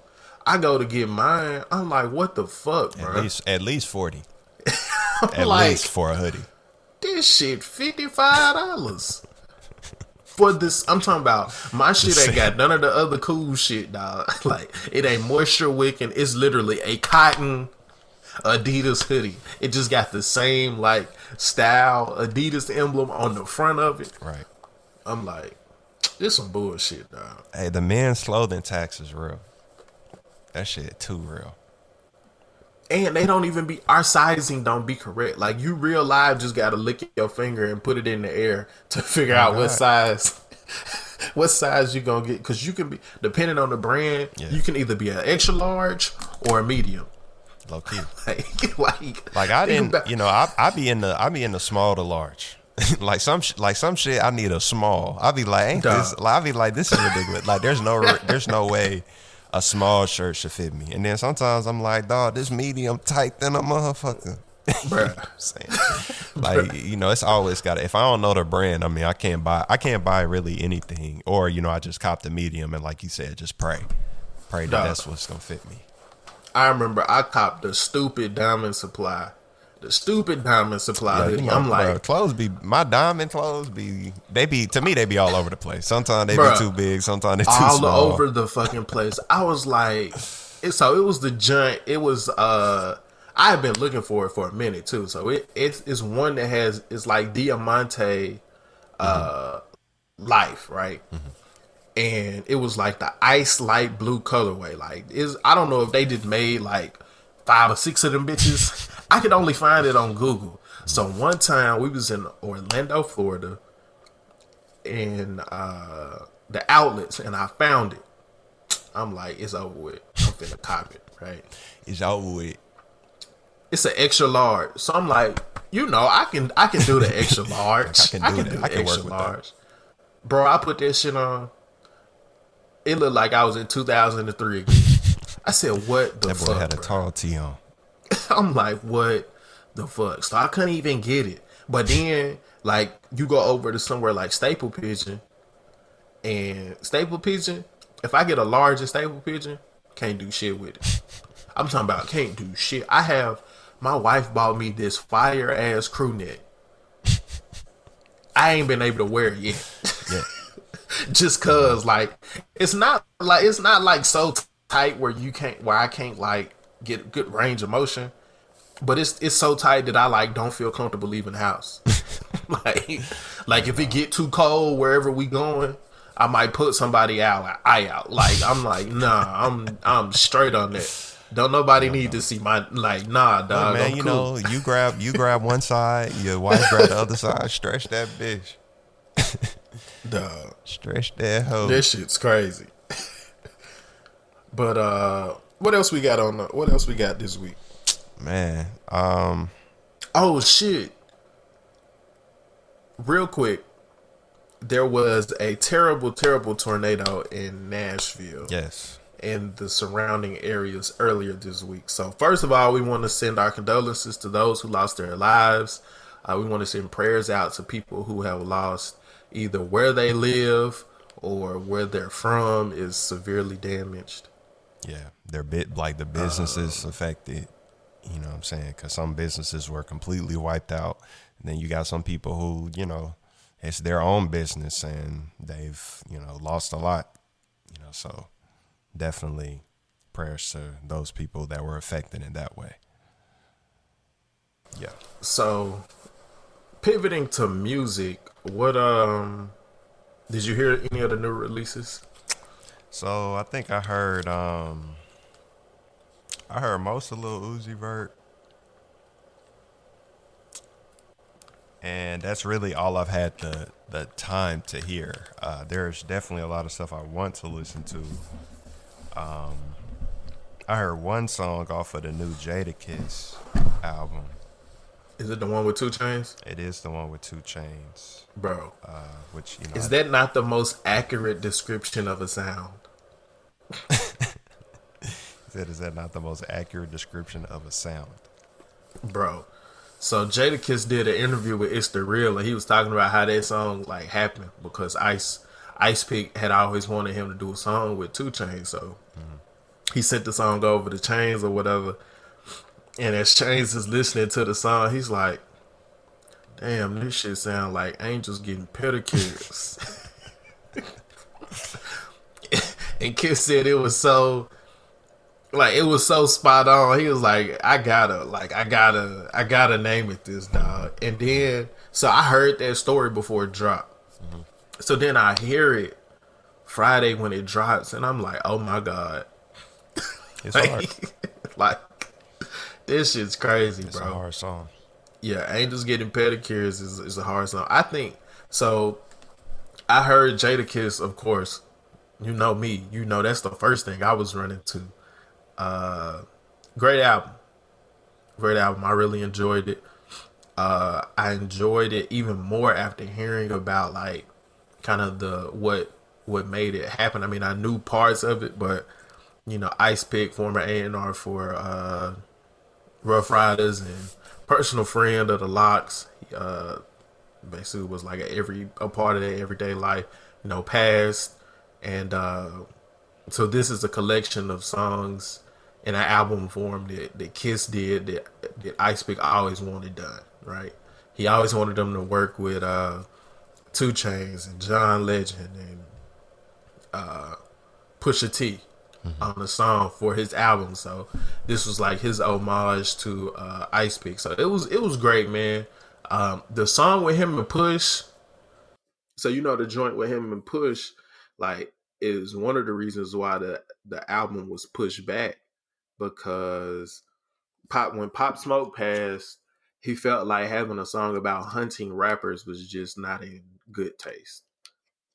And like, I mean, niggas probably could have assumed that Kiss was a stand up guy, but like him pushing his album back because out of respect for Pop Smoke's death and Kobe's memorial is just like next level. You know what I mean? So Yeah. it was cool to actually hear the song.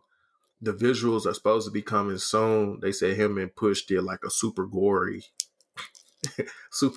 video.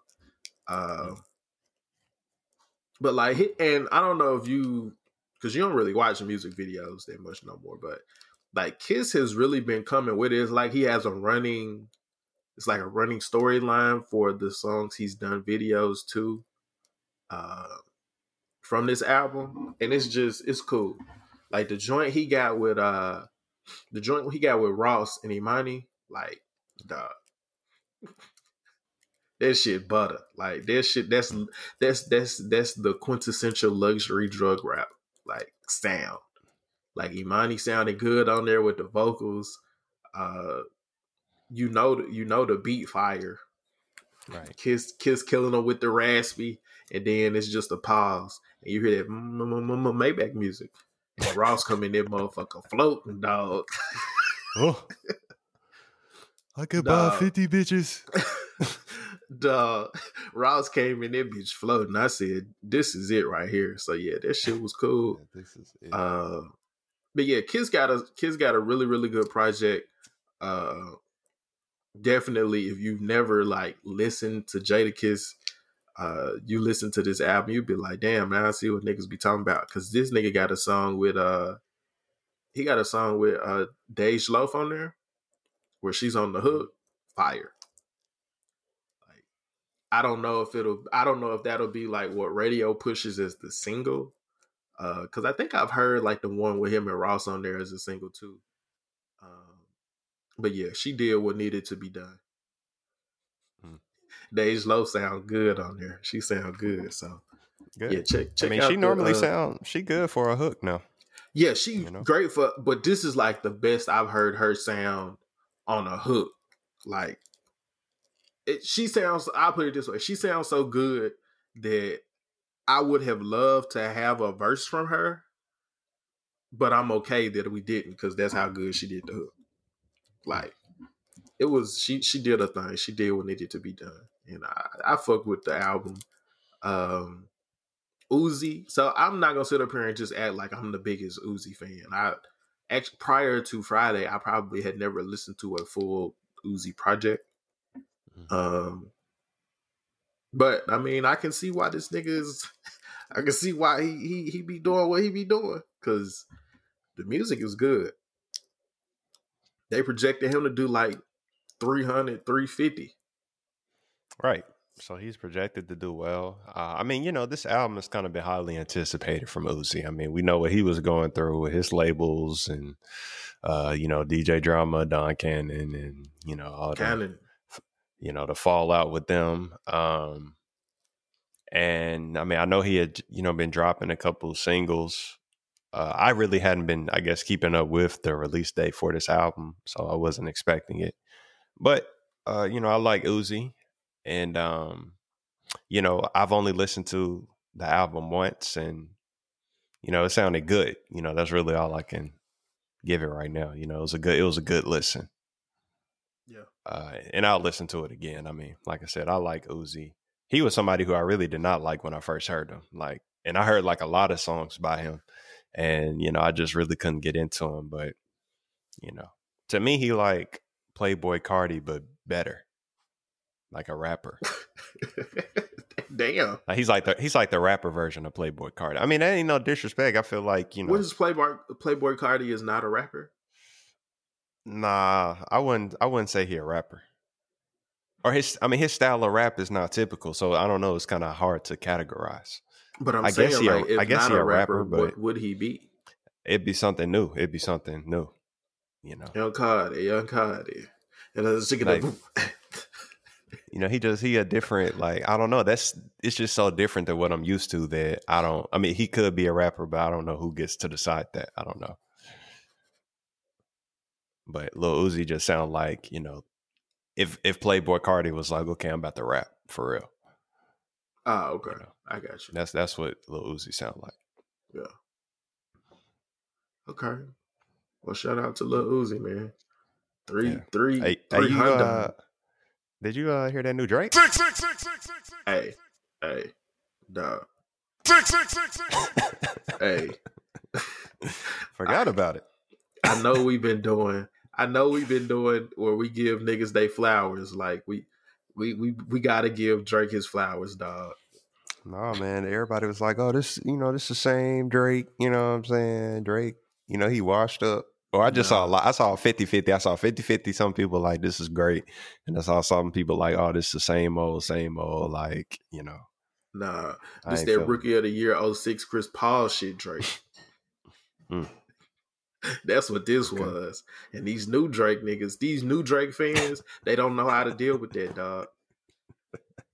This that room for improvement Drake, nigga. I mean, he definitely went in. Hey. Know. And, you know, anytime the beast is hard you get on too. the track and call your baby moms a fluke. Call her a fluke, man. Hey, man, is that not disrespectful? My wife. Call your baby mama a fluke. Hey, my wife, I let her hear it for the first time yesterday, right? Because she hadn't heard it. She was like, nah, run that back. This nigga's spitting. She said, this nigga is spitting. So we ran it back. She said, oh my God, did he just call his baby mama a fluke? She was like, nah, man, this nigga Drake got to be stopped. She said, what the fuck? Like, when was the last time you heard somebody use fluke, dog? Like, you know how disrespectful you got to be to just resurrect a word like fluke? I mean, it was surprising. It was surprising from the sixth guy. You know what I'm saying? Put both hands together like I'm a religious man.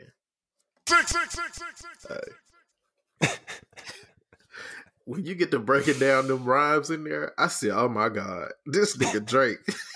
I said, shit. Niggas might have to start throwing them in that top 5 conversation, bro. You know, I mean, I think as a generational thing, niggas is going to do that, but old heads will never be like, oh yeah, Drake top 5. Nah, they not. But let me tell you, because I used to be one of them niggas. I used to be one of them niggas that was like, you know, I don't think Drake will ever be able to Nah, dog. So let me tell you, we went to the movies last night. We listened to that new Drake song on the way back from the movies. Back to back came up on my shuffle, bro. This nigga Drake is like a psychopath. Cause back to back is so fire. Like it's so fire to the point that you forget at times that it's a diss song. And then with it being a diss song, you look at hindsight at everything Drake was saying. The nigga was right. Like, he was right. Everything he said was gonna happen happened. And he did it in such a way that like that's just a song on a nigga playlist. Drake, yeah. Drake been solidified himself, man. So anyway, yeah, man. Drake did what needed to be done. Shout out to Drizzy. Shout out to K Dot for dropping the digital minimalism like marketing agency. I don't know what it is that they got going over there, but it looks like they want us to unplug and live life in the right now. So Okay, I can do that. let's knock that out the park for TDE, guys. Did you hear that Isaiah Rashad like listening session looking video? I mean, I think I did hear some. I heard like some snippet. Hey, that shit sound or fire. some snippets. Yeah, it did sound hard. This nigga, It did sound hard. this nigga, he gonna be like, I was gone for a while, but let me give you what I got you. Let me give you what I got you, and it's gonna be lit. I'm definitely looking forward to that. Yeah. So it's been a while since Sun Tirade, and that really wasn't my favorite album. I mean, it was good, but it just wasn't my favorite. Have you ever met him before? I've never met him personally, no. Okay. But I mean, he did come through 51.9 one time. 51.9. Y'all know how we do. Word. But no, I've never met him personally. I've met a few people, but not him. I met that nigga by accident. And didn't really know like who he was. Like I had no idea who he was. Mm. Well, he is from. I'm not going to divulge, city. Where I was or what was going on because I can't really just get into that. But yeah, I met him once. That's had no idea. Had no idea until I got back when I got back home from my destination, and somebody who I was with was like, "Yo, you know who there was?" Like, I was like, "Nah." Then they played his shit. I was like, "Oh, that was that nigga." Damn. Bro, I was late to the party. I'm not gonna lie. Like I was late to the party on that. On him and his music, I was late. I was like, damn, fool. You should have played this shit before now.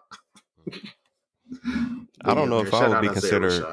Yeah, I don't know if I'd be considered late, but really, Sylvia Demo was my introduction to him. Sun's Tirade was mine. Oh yeah, you was extra late. Yeah. And it had been out for like a while. It had been out for a while. Nah, I went to Isaiah's show after, like pre-Sun's Tirade. He had a show in Chattanooga. Got you.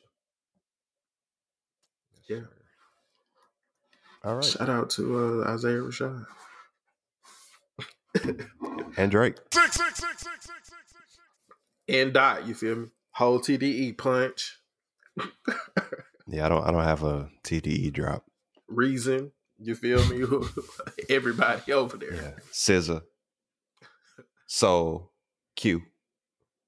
What else you want to get into, man?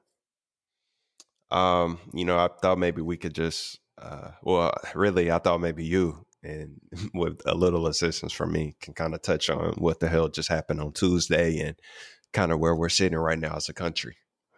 So in this election. Super Tuesday happened. And what we thought was going to happen from the inception of this Democratic run, it happened. Southern states followed suit with South Carolina, voted in alignment for Joe Biden. Um, Bernie Bernie had a solid showing, right? Mm-hmm.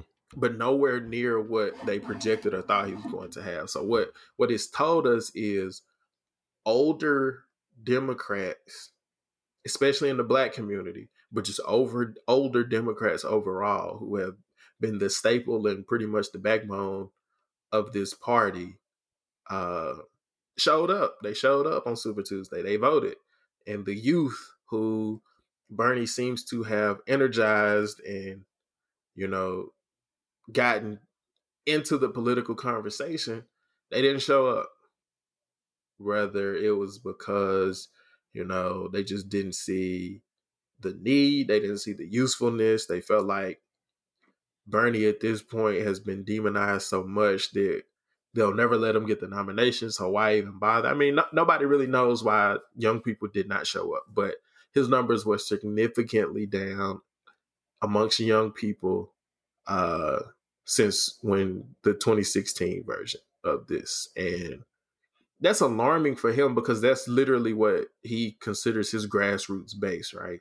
So it would explain why he's losing steam heading into the rest of this year. Because I mean, if young people is who you're aiming to get out and vote, and they've not shown already that they're willing to do that.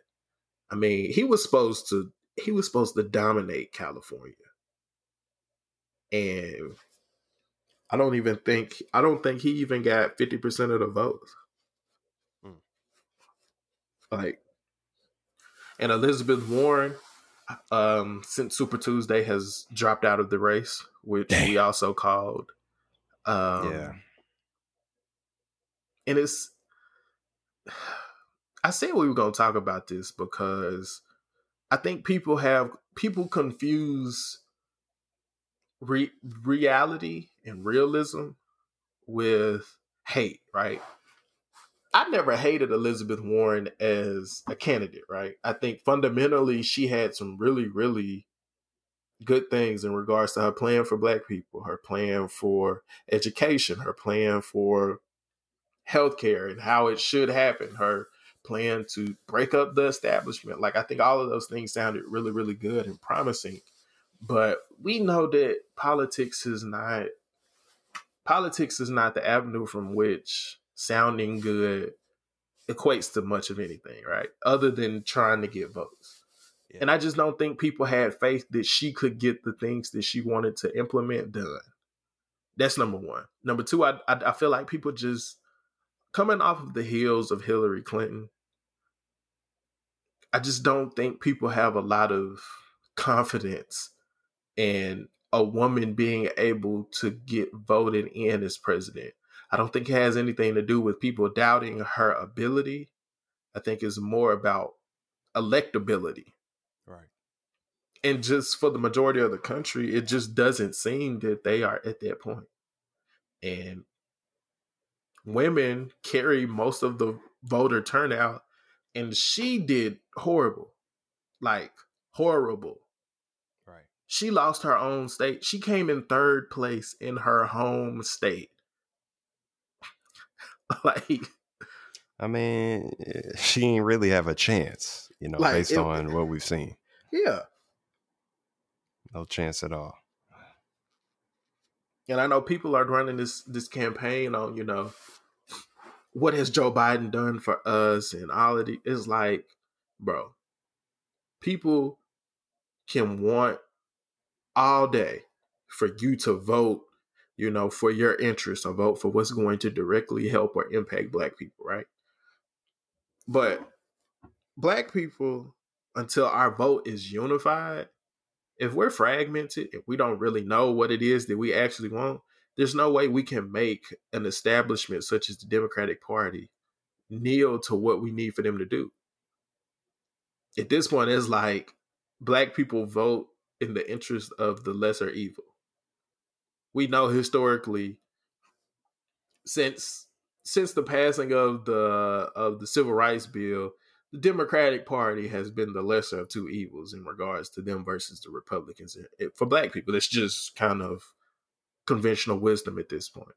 Right. So black people are voting their interest in saying, I would prefer anybody that the Democrats can pull out over Trump. And if that's what they're saying, then of course they're going to go with Joe Biden. One, he got the Obama thing. Well, he's a familiar face. Niggas know he got friends on the other side. He's been able to get things done.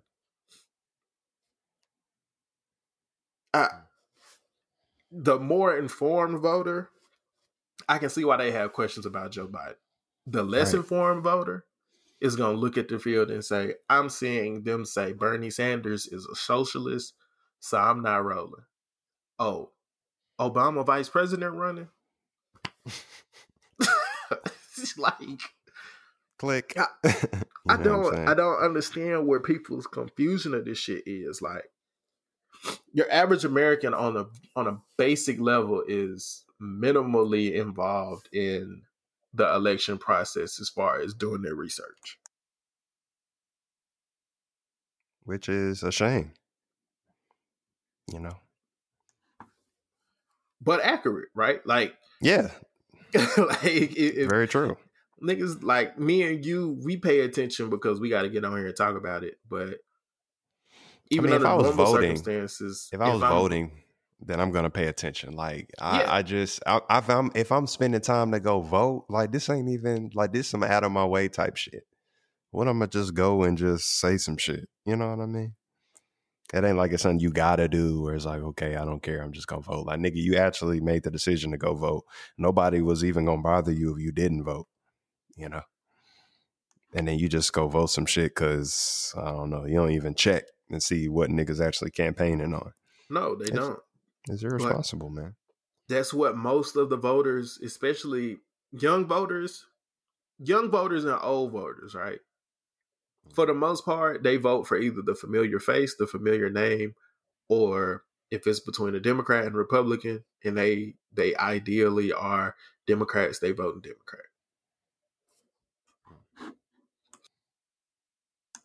So I think in a Democratic, nomination vote, your target audience is going to be, and I think we've said this from the onset, the target audience is always going to be, who do I think I can beat Trump as a voter? That's just what it is. Now, the Democratic Party did a terrible job of isolating 4 candidates that would be good in 2020. Like, you had, since you lost in 2016, to figure this shit out. But niggas not unified. So, it's always going to be a struggle. Like, it's hard to avoid these problems.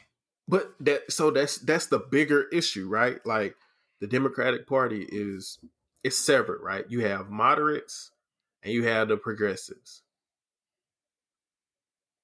The super liberal left and like the moderate in between Democrats. And most of the time, older Democrats are always going to be more moderate because they've seen this shit play out in a multitude of different ways. They've seen presidents who can get in there, will and deal, utilize some of their relationships on the other side of the aisle and get things done. They've also seen where the other side of the aisle would just completely say, fuck y'all. We not voting for shit that y'all put forward, and this is it. Like, so if you preaching, I'm gonna go in and I'm gonna tear down the establishment, that don't sound good for anybody other than the people you're supporting. Right. So that means people on the other side of the aisle know that's what you want to do. People who are established in the party know that that's what you want to do. And too much change too quickly scares the people. Right. One of the 48 laws of power. So when you do something like that, niggas are not going to be rolling with that shit. And I think that's what Bernie's dealing with right now. Like, he cannot get his age group to vote for him. I mean, bro, I mean, really, all that you just said make me just about parties in general. Like, why are we even still why are we still even pretending like it's just two sides to this shit? Why is that even still a thing? Because at this point, I feel like we're just pretending that, there's not this whole spectrum of how niggas feel about political shit. And we just trying to split it down the middle. And, because of that, because you think that this whole group of people got to be on one accord, it's like, it just make this shit so much worse as opposed to if it was like just four like people that's competing against Donald Trump coming up, like, and it don't have to be just one other person against this nigga. Like, I don't know, bro. It's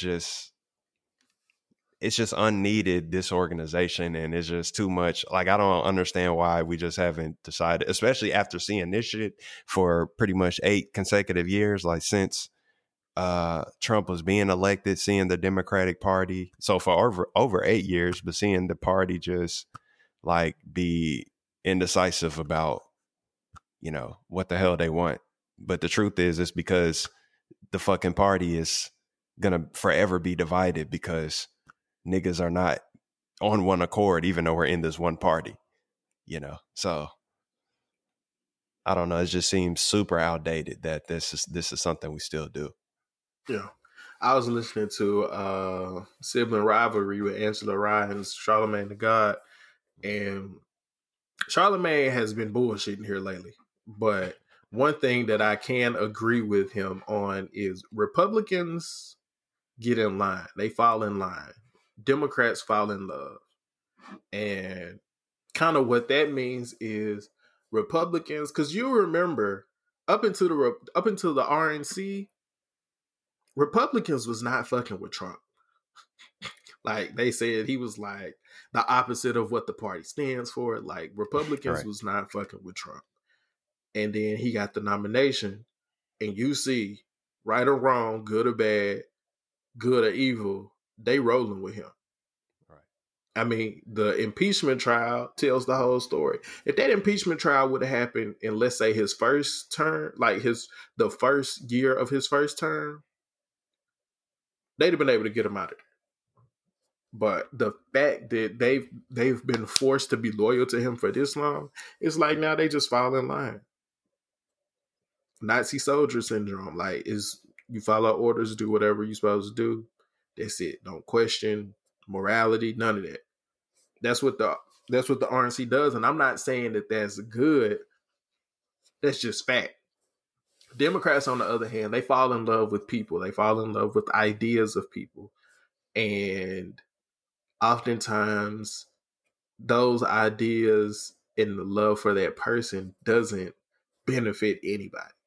Like Hillary Clinton, while we know hindsight being 2020, she was still clearly the more qualified candidate.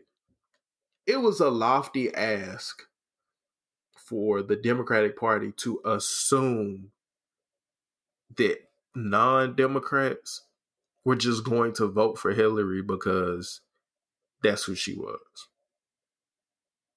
It was like the Democratic Party had gotten so cocky in that they knew Hillary was going to win and there was no way that Trump could win. They just didn't do no work.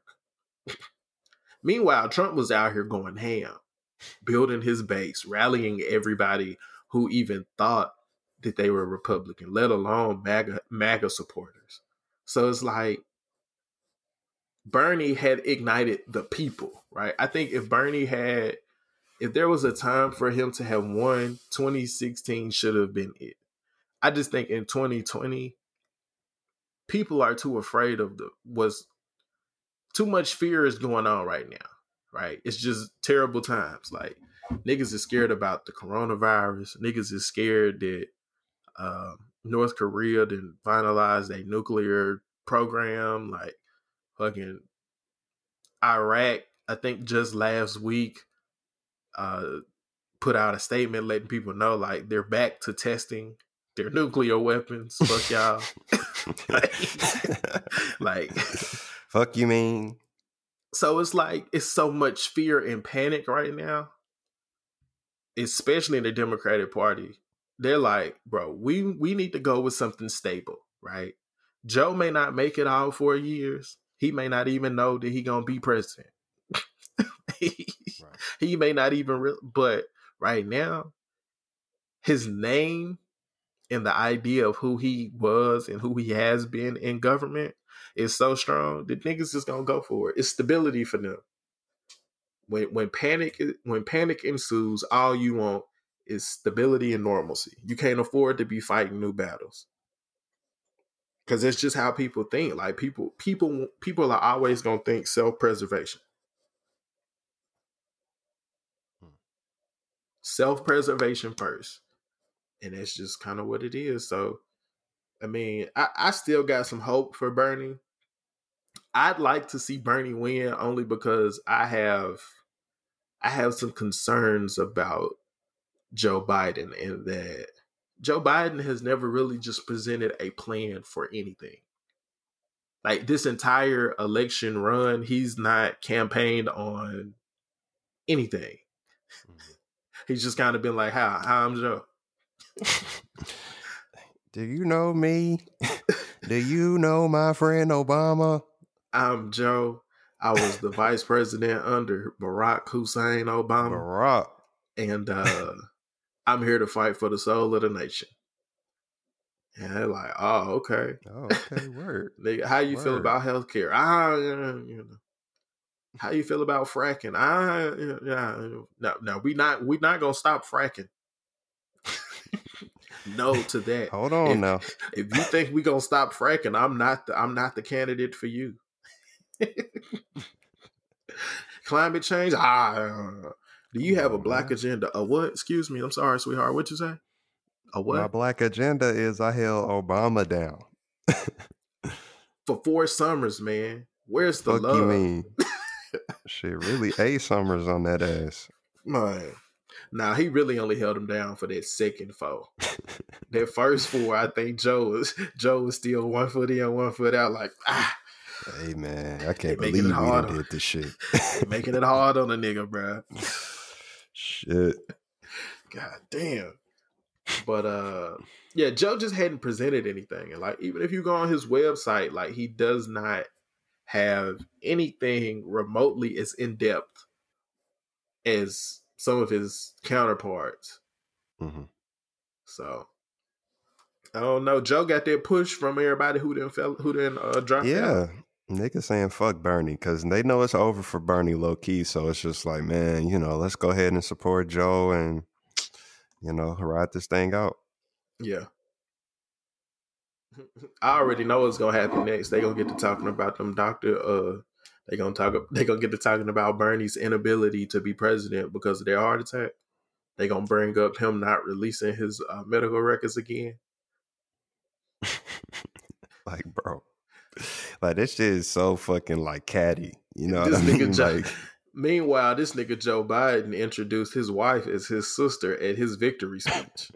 I'm like, that nigga weirdo, too, man. You know he a little weirdo, bro. Nigga Joe Biden, man. He just old and senile, like you said, bro. It's a damn shame. Yep.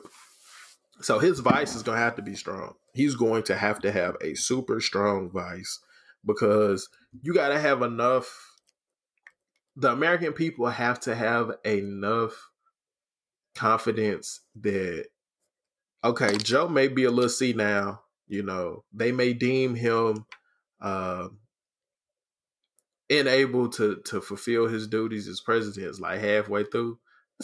So we need the second in command to be, on point. Okay, on point. It's gonna be crazy as hell if Joe Biden pick somebody like Cory Booker to be his vice president. Niggas not even gonna vote. He's not that stupid, man. He's not even that stupid. Niggas not even gonna vote. I know I wouldn't vote. It's gonna be like Cory Booker. If Cory Booker is on the ticket, I'm sorry, I will not be making my way to the booth. Or I will, and I swear to God, I'm gonna write in somebody else. Because I am not playing with you niggas. On me. I carried Barack in 2008, and this time I'm carrying Cory with me to the White House. Biden Booker 2020. BB. because I know that. I mean, I keep hearing these murmurs about, he may pick a minority woman or he may pick a woman. But realistically, I don't really know any other strong white men in the party that he could choose. I mean, he don't need to choose Beto. No. He don't need to choose Beto. And the only way, like, he and Pete would be ideal had Pete dropped out sooner. Because I think I don't know, bro. Pete, I don't know, bro. I just don't think America ready for Pete at all. I don't think America's ready for Pete in the position of president. Nah, I think they ain't ready for him VP, bro. That's still for a lot of Americans, even just that's still not gonna fly. They just I like I said, I don't think we there. I don't even think we there yet. So do you think a gay white male in a position that high will happen before a female? Well, I'm not gonna say that it will happen, but it's like if I feel like if we had to choose, if America had to choose, they are gonna go with the gay white male, honestly, in my opinion. But I don't think they even ready for that, is what I'm trying to say. I got you. I feel you. I pick up what you're putting down. Yeah. I mean, they definitely ain't ready for women. I mean, niggas let Trump win. That's why his VP is going to be important. Yeah. Because he's going to have to get the black, he's going to have to get the complete black vote. Mm-hmm. Like, that's what he's going to have to do. Because, like, middle-aged, middle American white families, he can get. And card-carrying Republicans who don't align with Trump ideals, I think Biden could get to.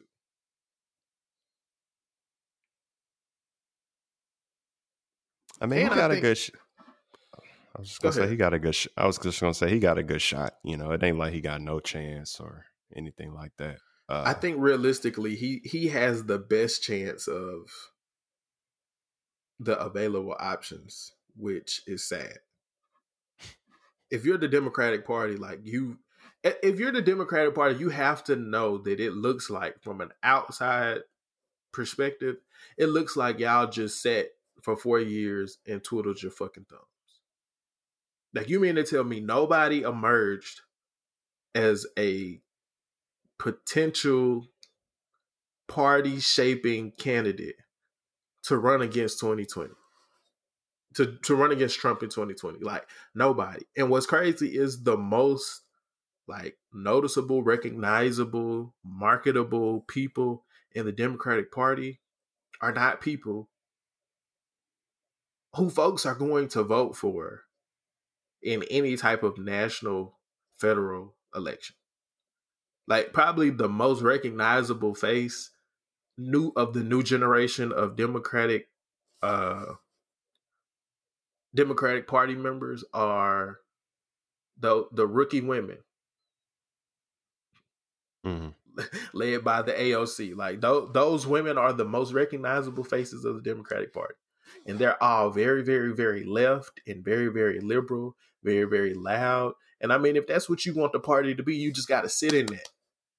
Like, you got to bring forth that new blood that's going to run with that banner. Right now, it's like the Democratic Party is in a tug of war with who it used to be and who it is now. And those are two completely opposite things. And so that's why you have a rift. Because I can see it right now. If Joe wins, which it's looking like he's going to, right? Only 25% of the vote is in, though. So he's leading right now, but only 25% of the vote is in. So if things continue that way, Joe wins. Bernie supporters are not going to vote for Joe. They're not going to vote. or they gonna do like you said, they gonna write in somebody. I mean, but, niggas could be like, yo, we cannot let 2016 happen where, niggas ain't like Hillary, so they just didn't vote. Like, niggas may be coming into this with that experience and saying, look, even though I don't like Joe, like, I'm going to vote for him because I really don't want Trump to win. But they not gonna do that, Alex, because these motherfuckers they pushed this narrative for views, mind you, like not anything real political, just for views, right? They push this narrative that Joe Biden and Bernie Sanders are on two opposite ends of the spectrum. So you either with one or against the other, right? Like there's no middle ground. Like he is the epitome of the moderate Democrat, and Bernie is like as liberal left as Democrats can go.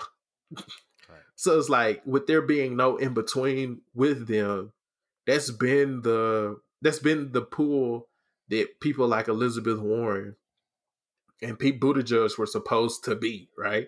They were supposed to be those in the middle, like big sweeping change, but we're going to keep the backbone of the establishment in. Like that's what they were supposed to do, to marry those two walks of life. And Muggs didn't do that. Muggs went to the extremes. And so now it's like Bernie and Joe been fighting against each other for so long that when it gets to the point where one of them has to concede, their bases are too invested in that back and forth.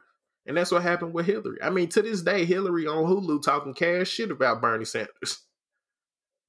True. Like, which is why his supporters did not come out and vote for her. And I feared the same thing is what's going to happen with Joe. And Trump going to embarrass this nigga. Because Trump, you remember Trump wanted this nigga in jail. Like, he wanted him in the federal pen. Like, they did a full investigate. This nigga almost got impeached because he was trying to investigate this nigga. You really think Trump the a fool. Bruh, do you think the DNC not gonna make sure that we see this play out in real time? Biden versus Trump after Biden almost got Trump fucking thrown out as president. I mean, when Trump win, this nigga may throw a parade. Bro. Like outside of the inauguration. It's crazy. It's wild. Very, very wild. Well, as always, man, shout out Trump. Hold your head, man. They're doing a lot to take you down, but, I'm pretty sure everybody know Trump for another foe, man. Let's get it. Let's get it. Who's the MVP?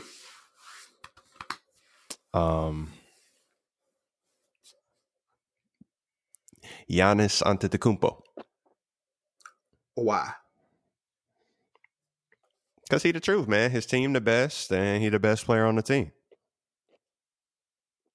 And they doing historic stuff. And so is he. But is he the most? He the most valuable to his team? Like what Bucks is their 8 seed record without him? 8 seed, maybe not even making the playoffs.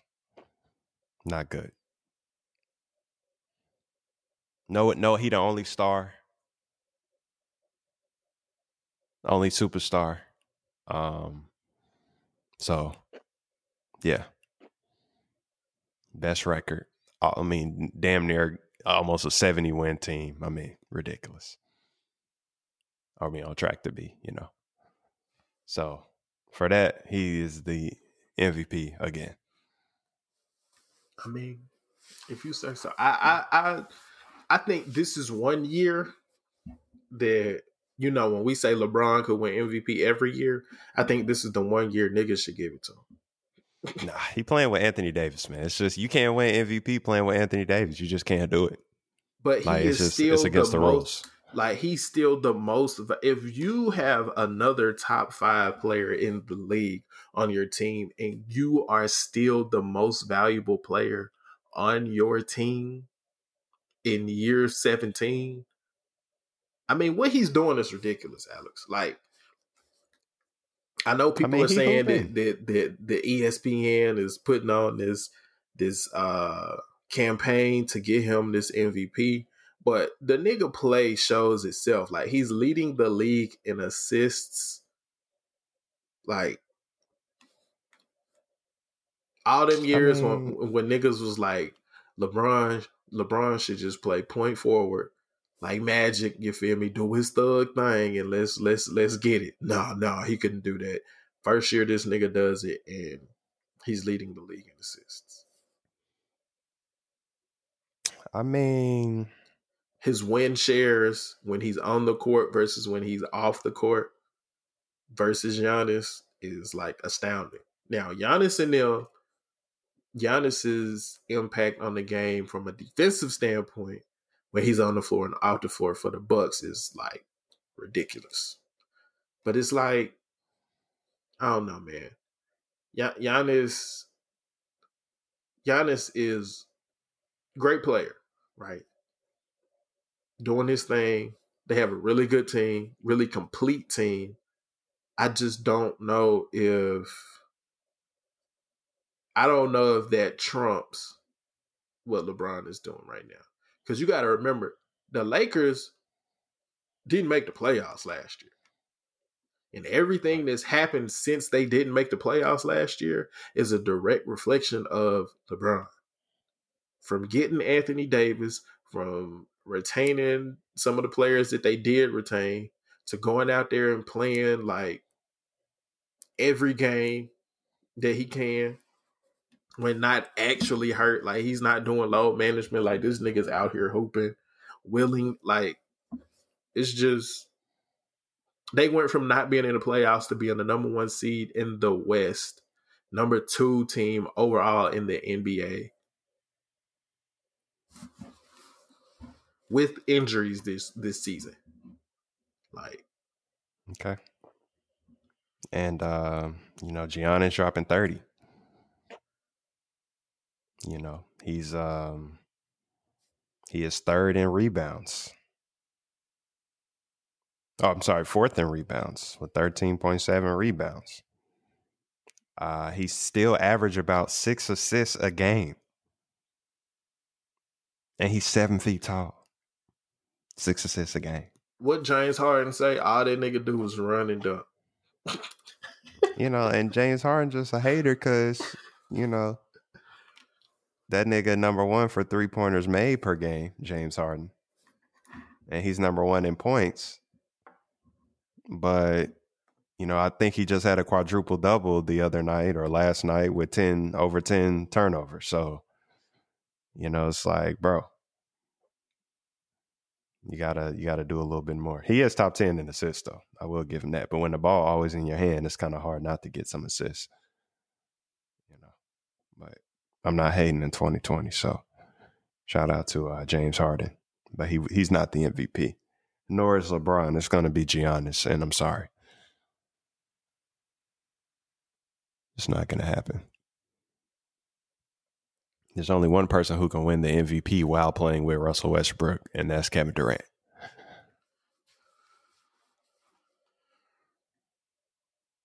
You the real MVP. The realest. You the real MVP. Okay, so this Rookie of the Year debate. Where are you on it? I'm in the same spot. I mean, it needs to be Ja, and that's it. Zion missed most of the season. They better push it to next season. I don't care what y'all got to do. I mean, I'm still there. This nigga win Rookie of the Year next year. It's his first full season, so he is, technically considered a rookie. Like, nigga, no. I mean, nigga, just forget the Rookie of the Year shit. You fumbled it by getting hurt, nigga. I mean, that's how I feel. I do not see any situation where Ja Morant should not be Rookie of the Year. Like, niggas who are hyping this Zion Williamson shit. We have a large sample size of what Ja has been able to do since his first game up until right now. Like, and he has the Grizzlies in the 8th seed right now. They thought this was going to be a rebuild. Like, Yeah, they this didn't this a foresee. throwaway year. Like, they didn't foresee. It's like them in Oklahoma City. Like, neither one of those franchises went into this season like, oh my God, we are going to, we're shooting for the 4 or 5 seed in the West, playoff push, try to get some pieces to make sure that we can make a run at this chip. No, these niggas were literally going into the season like, this is a rebuild year. Like, them and Golden State were in the same boat. For And real. Golden State was like, yeah, we just gonna wait till next year. Like, we're gonna let these young niggas get some run time. We gonna make some moves and shit, but we just setting this shit up for next year. And I'm gonna come back to that. But the Grizzlies and the Oklahoma City Thunder have outperformed what everybody thought they were going to. Like, Shea and OKC deserves a whole lot of shine. CP3, everybody who was talking cash shit about CP3, they need to give him the same apology they gave Melo. And Ja Morant deserves Rookie of the Year because he is the heart and soul of that Memphis Grizzlies team. Like, he's the motor that makes them run. And right now, he got them running in the 8th seed with the hardest schedule to end out the rest of the season. And they still gonna get the 8th seed. Like, yeah, I mean, to me, it's wrapped up. I mean, yeah, that's it. Now, think about this real quick, bro. Klay Thompson is out injured. I think Steph has played more G League games since Christmas than he has actual NBA games. And Draymond Green out here averaging his usual triple single, according to Chuck. They got Andrew Wiggins, and then they got a bunch of young players who out here getting better this year, right? Chris is doing good down there at the center position. Like, they are a solid team. They just young as hell right now, right? Now think about this. They're going to be a lottery team.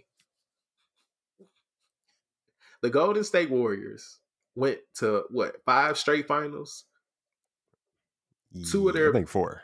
4 straight finals. 2 of their major all-stars go down with season compromising or ending injuries. And you drop down and you get to be a lottery team. And then you get to have those stars come back. And now you have a new, like, maybe second tier star in Andrew Wiggins. So you put a slasher around 2 of the greatest shooters of all time with a bulldog like Draymond Green on the defensive end. And you going to put like a top 10 talent coming out of college with that. Golden State is playing chess, not checkers. Man, that's what they've been doing, though. They've been doing it for a while, so they know the game. Dog. Everybody is hype about, the new LA, the war for LA, the battle for LA. And that's what everybody worried about now. But next season, when Klay back, Steph back, they get a whole off season to practice with each other. If they do the Olympics, like, these niggas may be in the Olympics. And they coming off an Olympic year. Niggas turn they hooping level up a whole notch. Nigga, we was look at what Jason Tatum doing. Yeah, he turned up. That nigga, when they went and played them World Cup games, they got their ass kicked. He was like, oh no. I can't be bringing home the bronze. Nah. Let me get back in the gym. Now this nigga hooping. It's crazy, bro. So I'm excited for next season. I'm really excited to see how the playoffs shake up. We're getting ready to head into championship tournament week in the NCAA. So I know you're not a huge NCAA basketball fan. So have you been paying attention to it any? Yeah, I watch games and, I pay attention. I just don't know, who's balling in terms of players, but I kind of been paying attention to the teams. So what you think? What you think? Who you think gonna be the teams to look out for come tournament time? Um, I mean, really, the top teams, Duke. Aren't Baylor? Aren't they going? Don't they got that cold dude? Or am I thinking? No, I'm thinking of, is Michigan State going to the tournament? They'll probably get in. They're not a high seed though. Baylor, you were thinking about Baylor. They lost last night.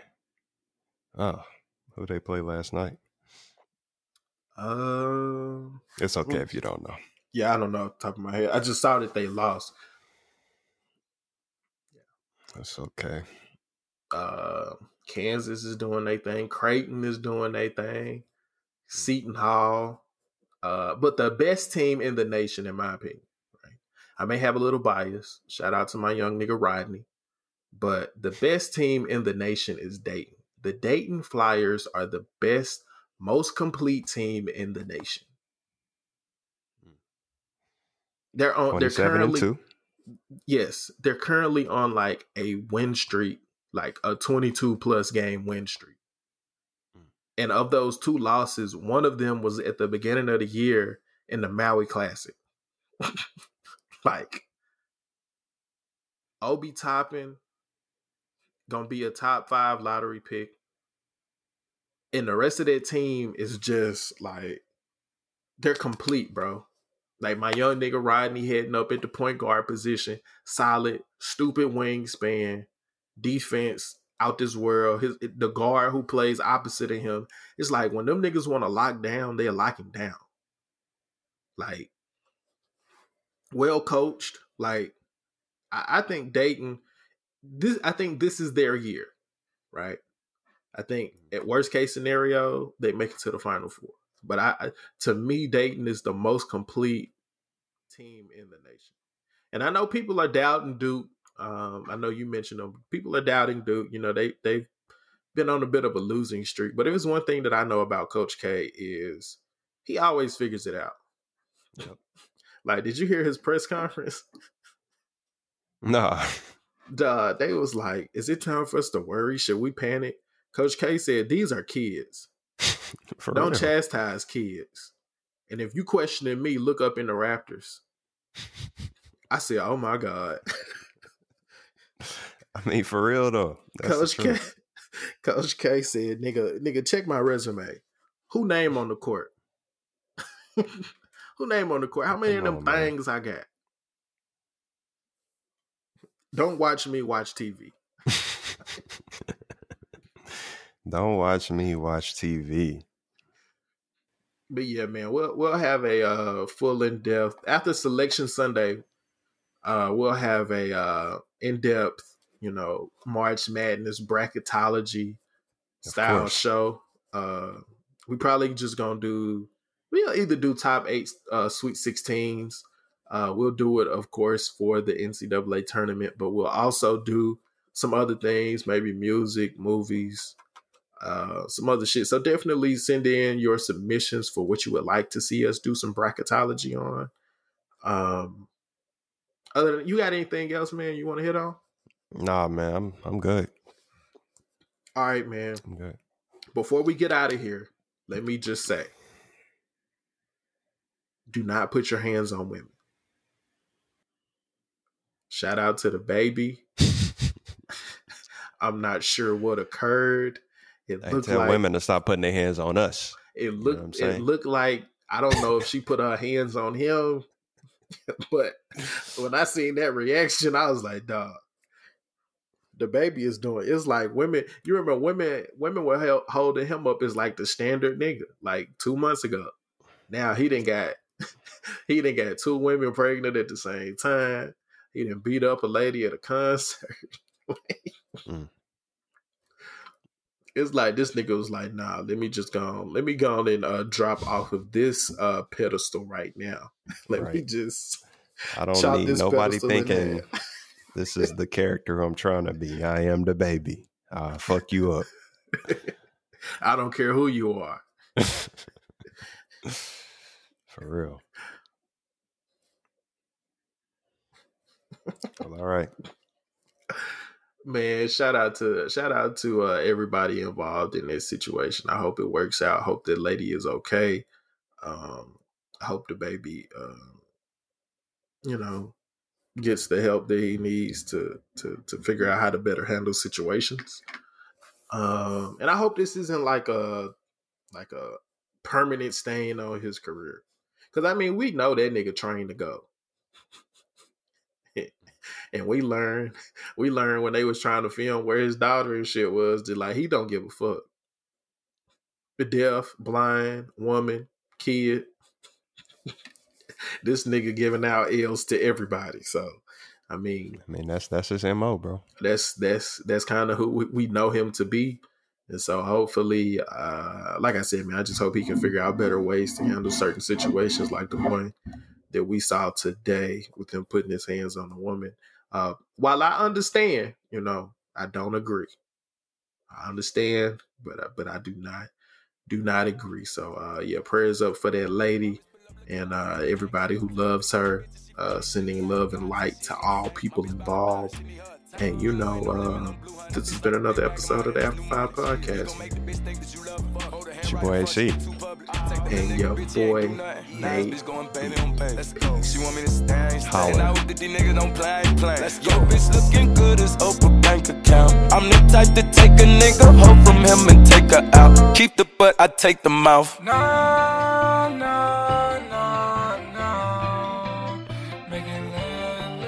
I ain't mad at him, baby. Let's go. If I sent you out, me too would be up on you crazy. Let's go. Diamond in the rough, you look as good as Oprah's bank account. I just wanna take you out, fuck you in your mama house. Overseas, I fly you out. Is he tricking? Do she really love me? Let's just find it out. Baby, what's up with your mouth? City girl straight from the south. I just wanna take you, look as good as Oprah's bank account. I just wanna take you, look as good